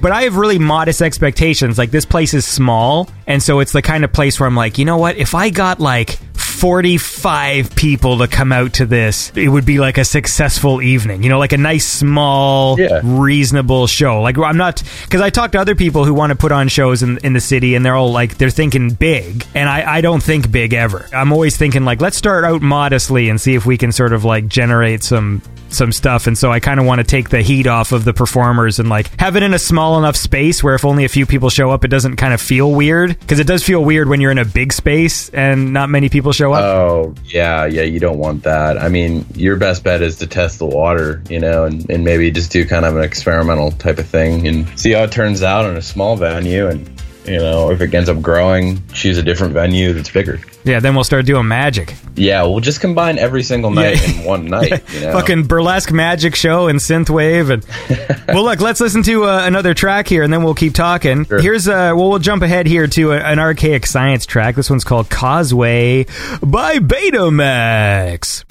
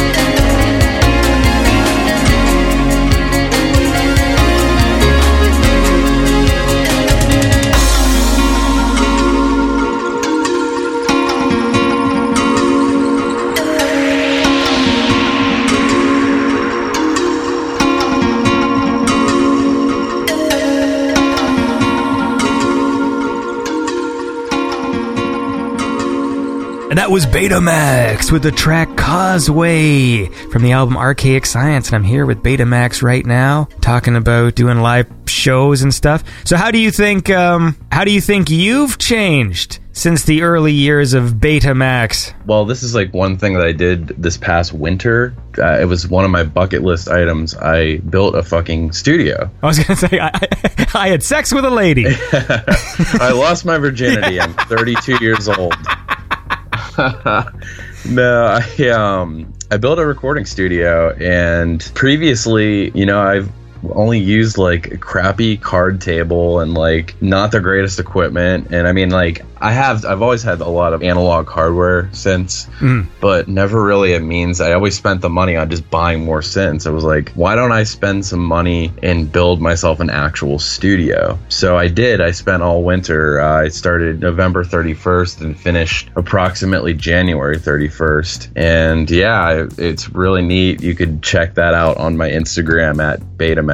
That's one thing I definitely have been wanting to do for a lot of years. How do you think it's helped your the actual like music production? Because I've sort of in the same boat when it comes to, there's so many things I know I would appreciate in life if I just bought the expensive thing. Because like I always buy cheap speakers, like I've never owned like a nice sound system, even though I love music. Like there's always these things I never really spend money on, but then I'll buy like an expensive Mac or whatever. Just the other day I ordered new pots and pans for the first time in my life, because I've always used hand-me-down pans for cooking. Right, yeah. So I just bought some new frying pans, and like it's changed the game. Yeah, your life is like totally different now. Yeah, like all of a sudden I'm like, oh shit, like stuff doesn't have to like fucking stick down. Like I can actually like walk away from the pan and come back, and like the stuff isn't stuck, and like I'm like reheating pasta with like, I don't even use the microwave. I'm just stirring it around in the pan, and the pasta tastes great, like reheated. Yeah, so basically you're like Gordon Ramsay now.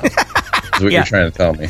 Yeah, I've turned into a master chef, and but the point is, it's like, unfortunately, like I rent, right? So I can't do any insane renovations, even though I have built a talk show set in my living room. But I mean, like it can be torn down very easily. I dream of the day when I can actually have a proper podcast recording space. But how is having your space changed your? Well, it's a lot of it is workflow. A lot of it is just atmosphere and mood, and then sound quality as well. I like literally went balls out, like just bought fucking everything that I wanted, and I'm in a lot of credit card debt right now, but I mean it's manageable. But I bought a brand new Creation Station computer from Sweetwater, everything. Like I bought a shitload of stuff from Sweetwater, the Universal Audio interface, a patch bay, like a new desk. I don't know, it's a room that I like really enjoy being in, as opposed to like this room devoid of any sort of workflow. You know what I mean? I've never actually talked about this with anybody before, but the importance of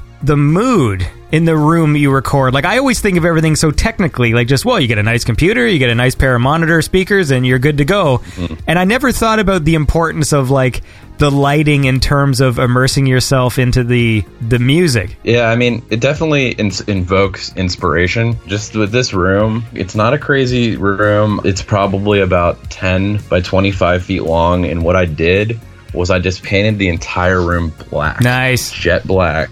I installed like recessed lighting in the ceiling. I put black carpet in, so it's basically like you're in this like fucking space station or something with all these keyboards, and it just, I don't know, you really feel like you're not where you are. You're like somewhere else, somewhere kind of like you immediately walk in there and like oh, this is kind of special and unique. And also it's, it's really cool to have people in there because there's a lot to talk about, a lot to play with and whatnot. So did you consider like the process with the way you make music and going like, well, here's how I have to design the room to make it like things accessible or easier to access? Well, that's a good question, and I have no experience building a studio whatsoever. I had some advice from some people from what to buy, where to place things. At the end of the day, I kind of just settled on the way I wanted it to look. What also made sense for sound dynamics as well. This is my first like serious construction project, and I'm pretty happy with it. I mean, it's not perfect, but anybody that's walked into there is like, oh damn, you got something fucking going on here. I'm like, thank you, you know? Yeah.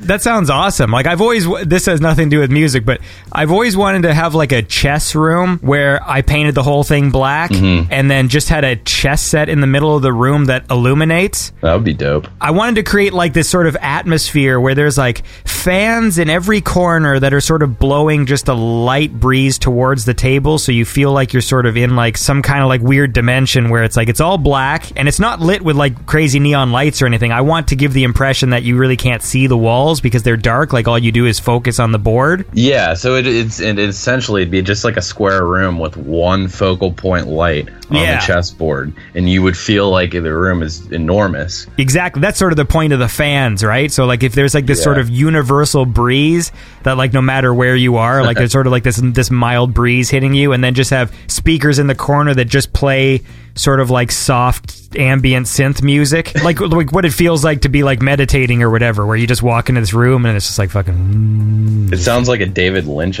something he would make, like like the Black Lodge or some shit. Yeah, but I feel like the David Lynch version would have more noise. Like I want mine to be calming. I feel like the David Lynch one would just be like. You know, like, what's that? And you look over and like every footstep just sounds like some like ADR like clopping. Yeah, you have like 15 boom boxes with just like static on it. Yeah. And like strobe lights and shit and fucking. It's like, God, I think I'm actually gonna die if I stay in this room for another second. Dude, that would be hilarious though. Like have an actual like terrifying thing where there is like a mannequin in the corner that looks like a guy screaming, but you only see it once when like the strobe light flashes on it. And so for the rest of the time you're playing chess and everything's peaceful, and all of a sudden just like just this fucking guy in the corner. You blip and you see the guy and you have a fucking heart attack. Stupid. But one thing I will say, a last thing I will say about the studio is painting it black was really fun because I felt like it was the color that like I wanted to like paint my room as a kid, but my mom was always like, "You're not painting your room black. Yeah, I'll let you hang up whatever you want, but don't paint my house jet black." I'm like, "All right, Ma." But the funny part is she actually helped me paint this room black, so that's nice. It was yeah. I had help. It wasn't a solo effort, trust me, and I'm thankful that I had people supporting me for this endeavor. Yeah, man. Well, that sounds awesome. Yeah. Let's listen to another track here, and then maybe we'll wind down. So this is another one from Plug and Play, and this is a cool track. This is "Take Me Back" by Betamax.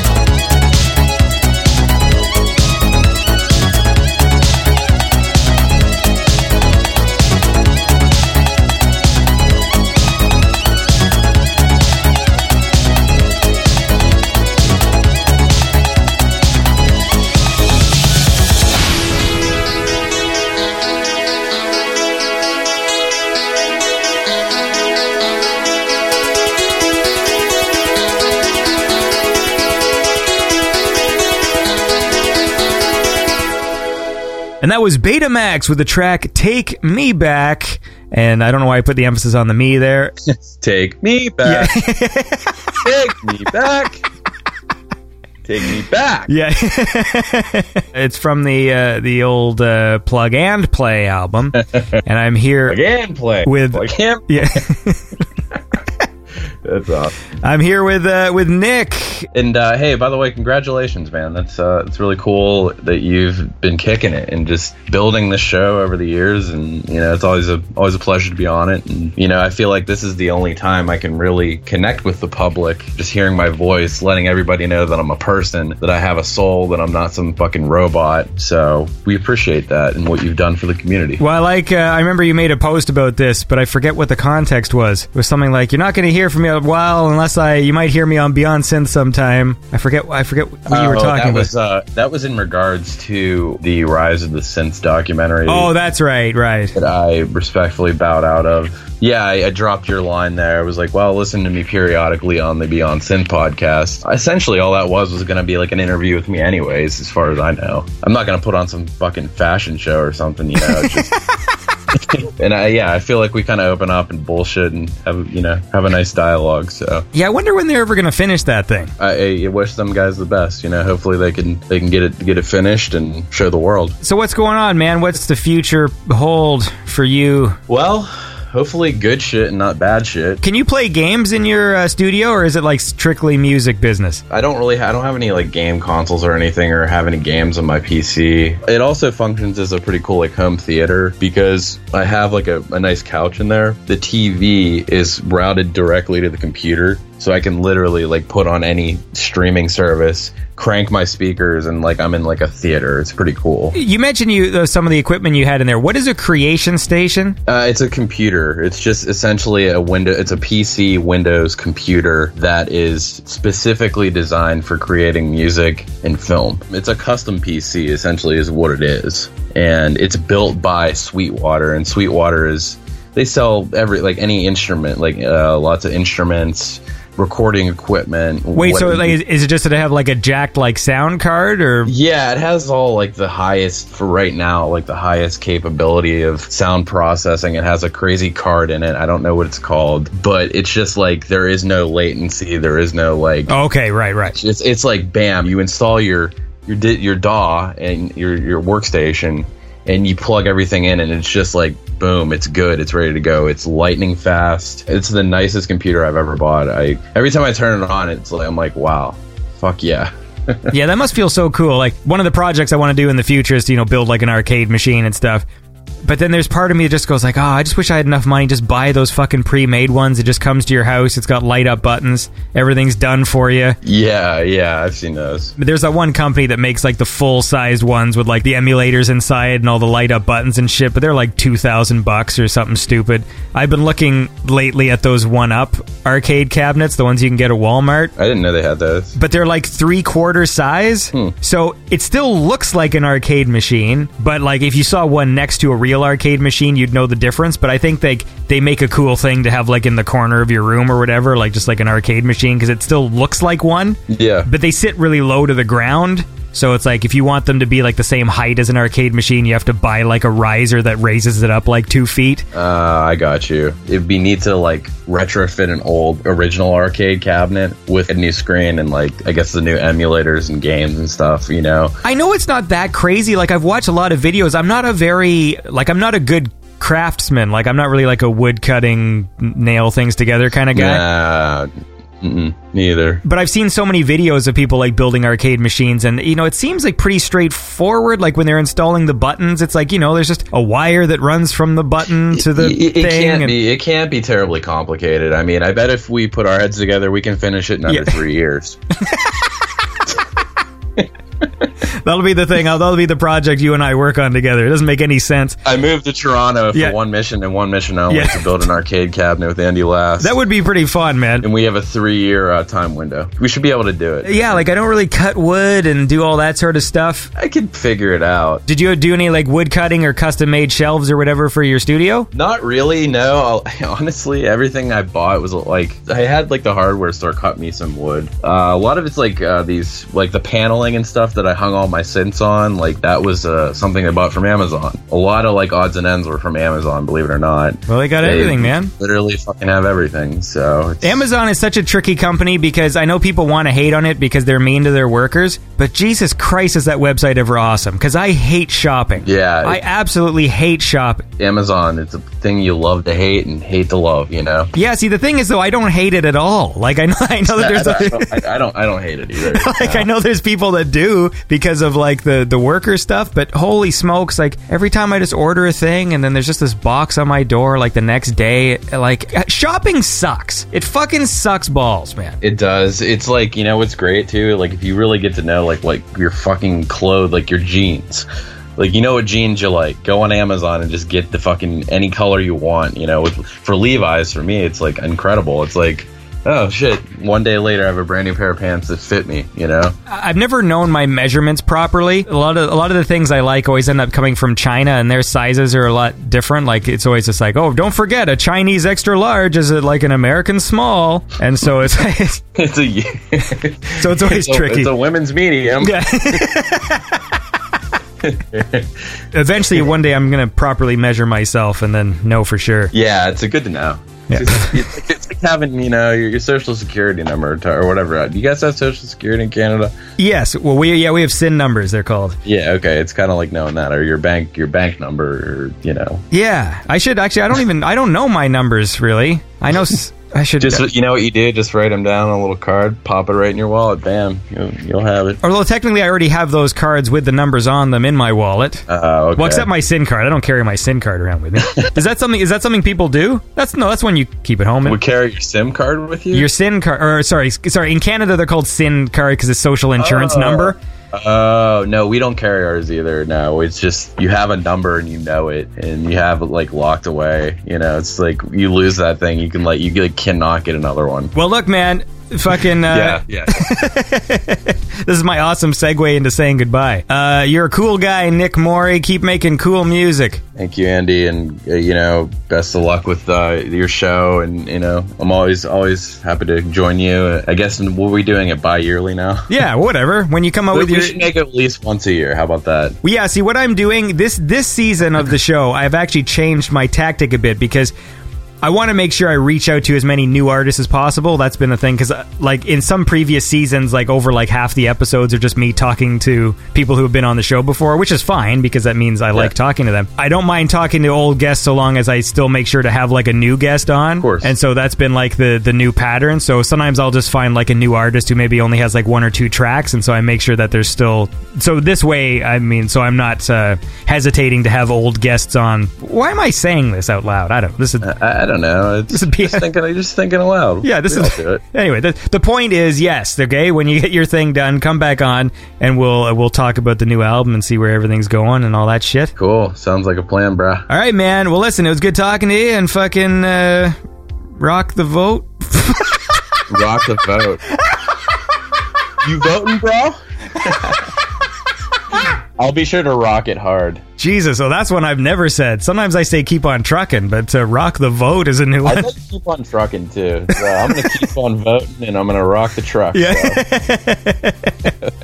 All right, take care, dude. All right, bye.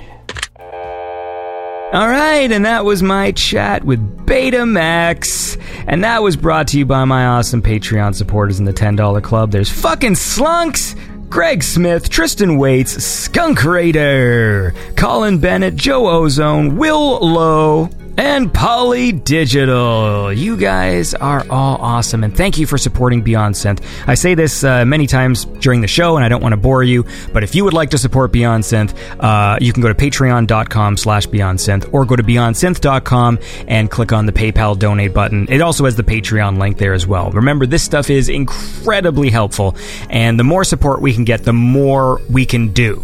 That's the bottom line, because I want to do more, believe me. Okay, like literally over the past few weeks, I've filmed now at least another 16 or 17 videos for the YouTube channel, but it just takes a lot of work, and I don't have the time, because most of the time goes into producing the show. And so, you know, the more money we can get together, I can start doing things like hiring people to help me do certain things so we can put out more content. Anyway, thank you very much for listening to the show. This is Beyond Synth. You guys are all awesome. You guys and gals. Just so you know, I appreciate all of you. All right? Whether you got boobs or what. No, this is the wrong way to end the show. All right, listen, tune in next week. We will be continuing the summer celebration series. I'm going to be talking to a whole bunch of new guests. And by new guests, I mean old guests. But we're going to have a lot of fun and silly conversations. So have a lovely week and tune into the High Five on Friday. And you guys are all awesome. And this is Beyond Synth, the best synthwave chat show there is ever. Thanks for listening. Beyond Synth, no more show today. Now shut up, the robot lady's got something to say.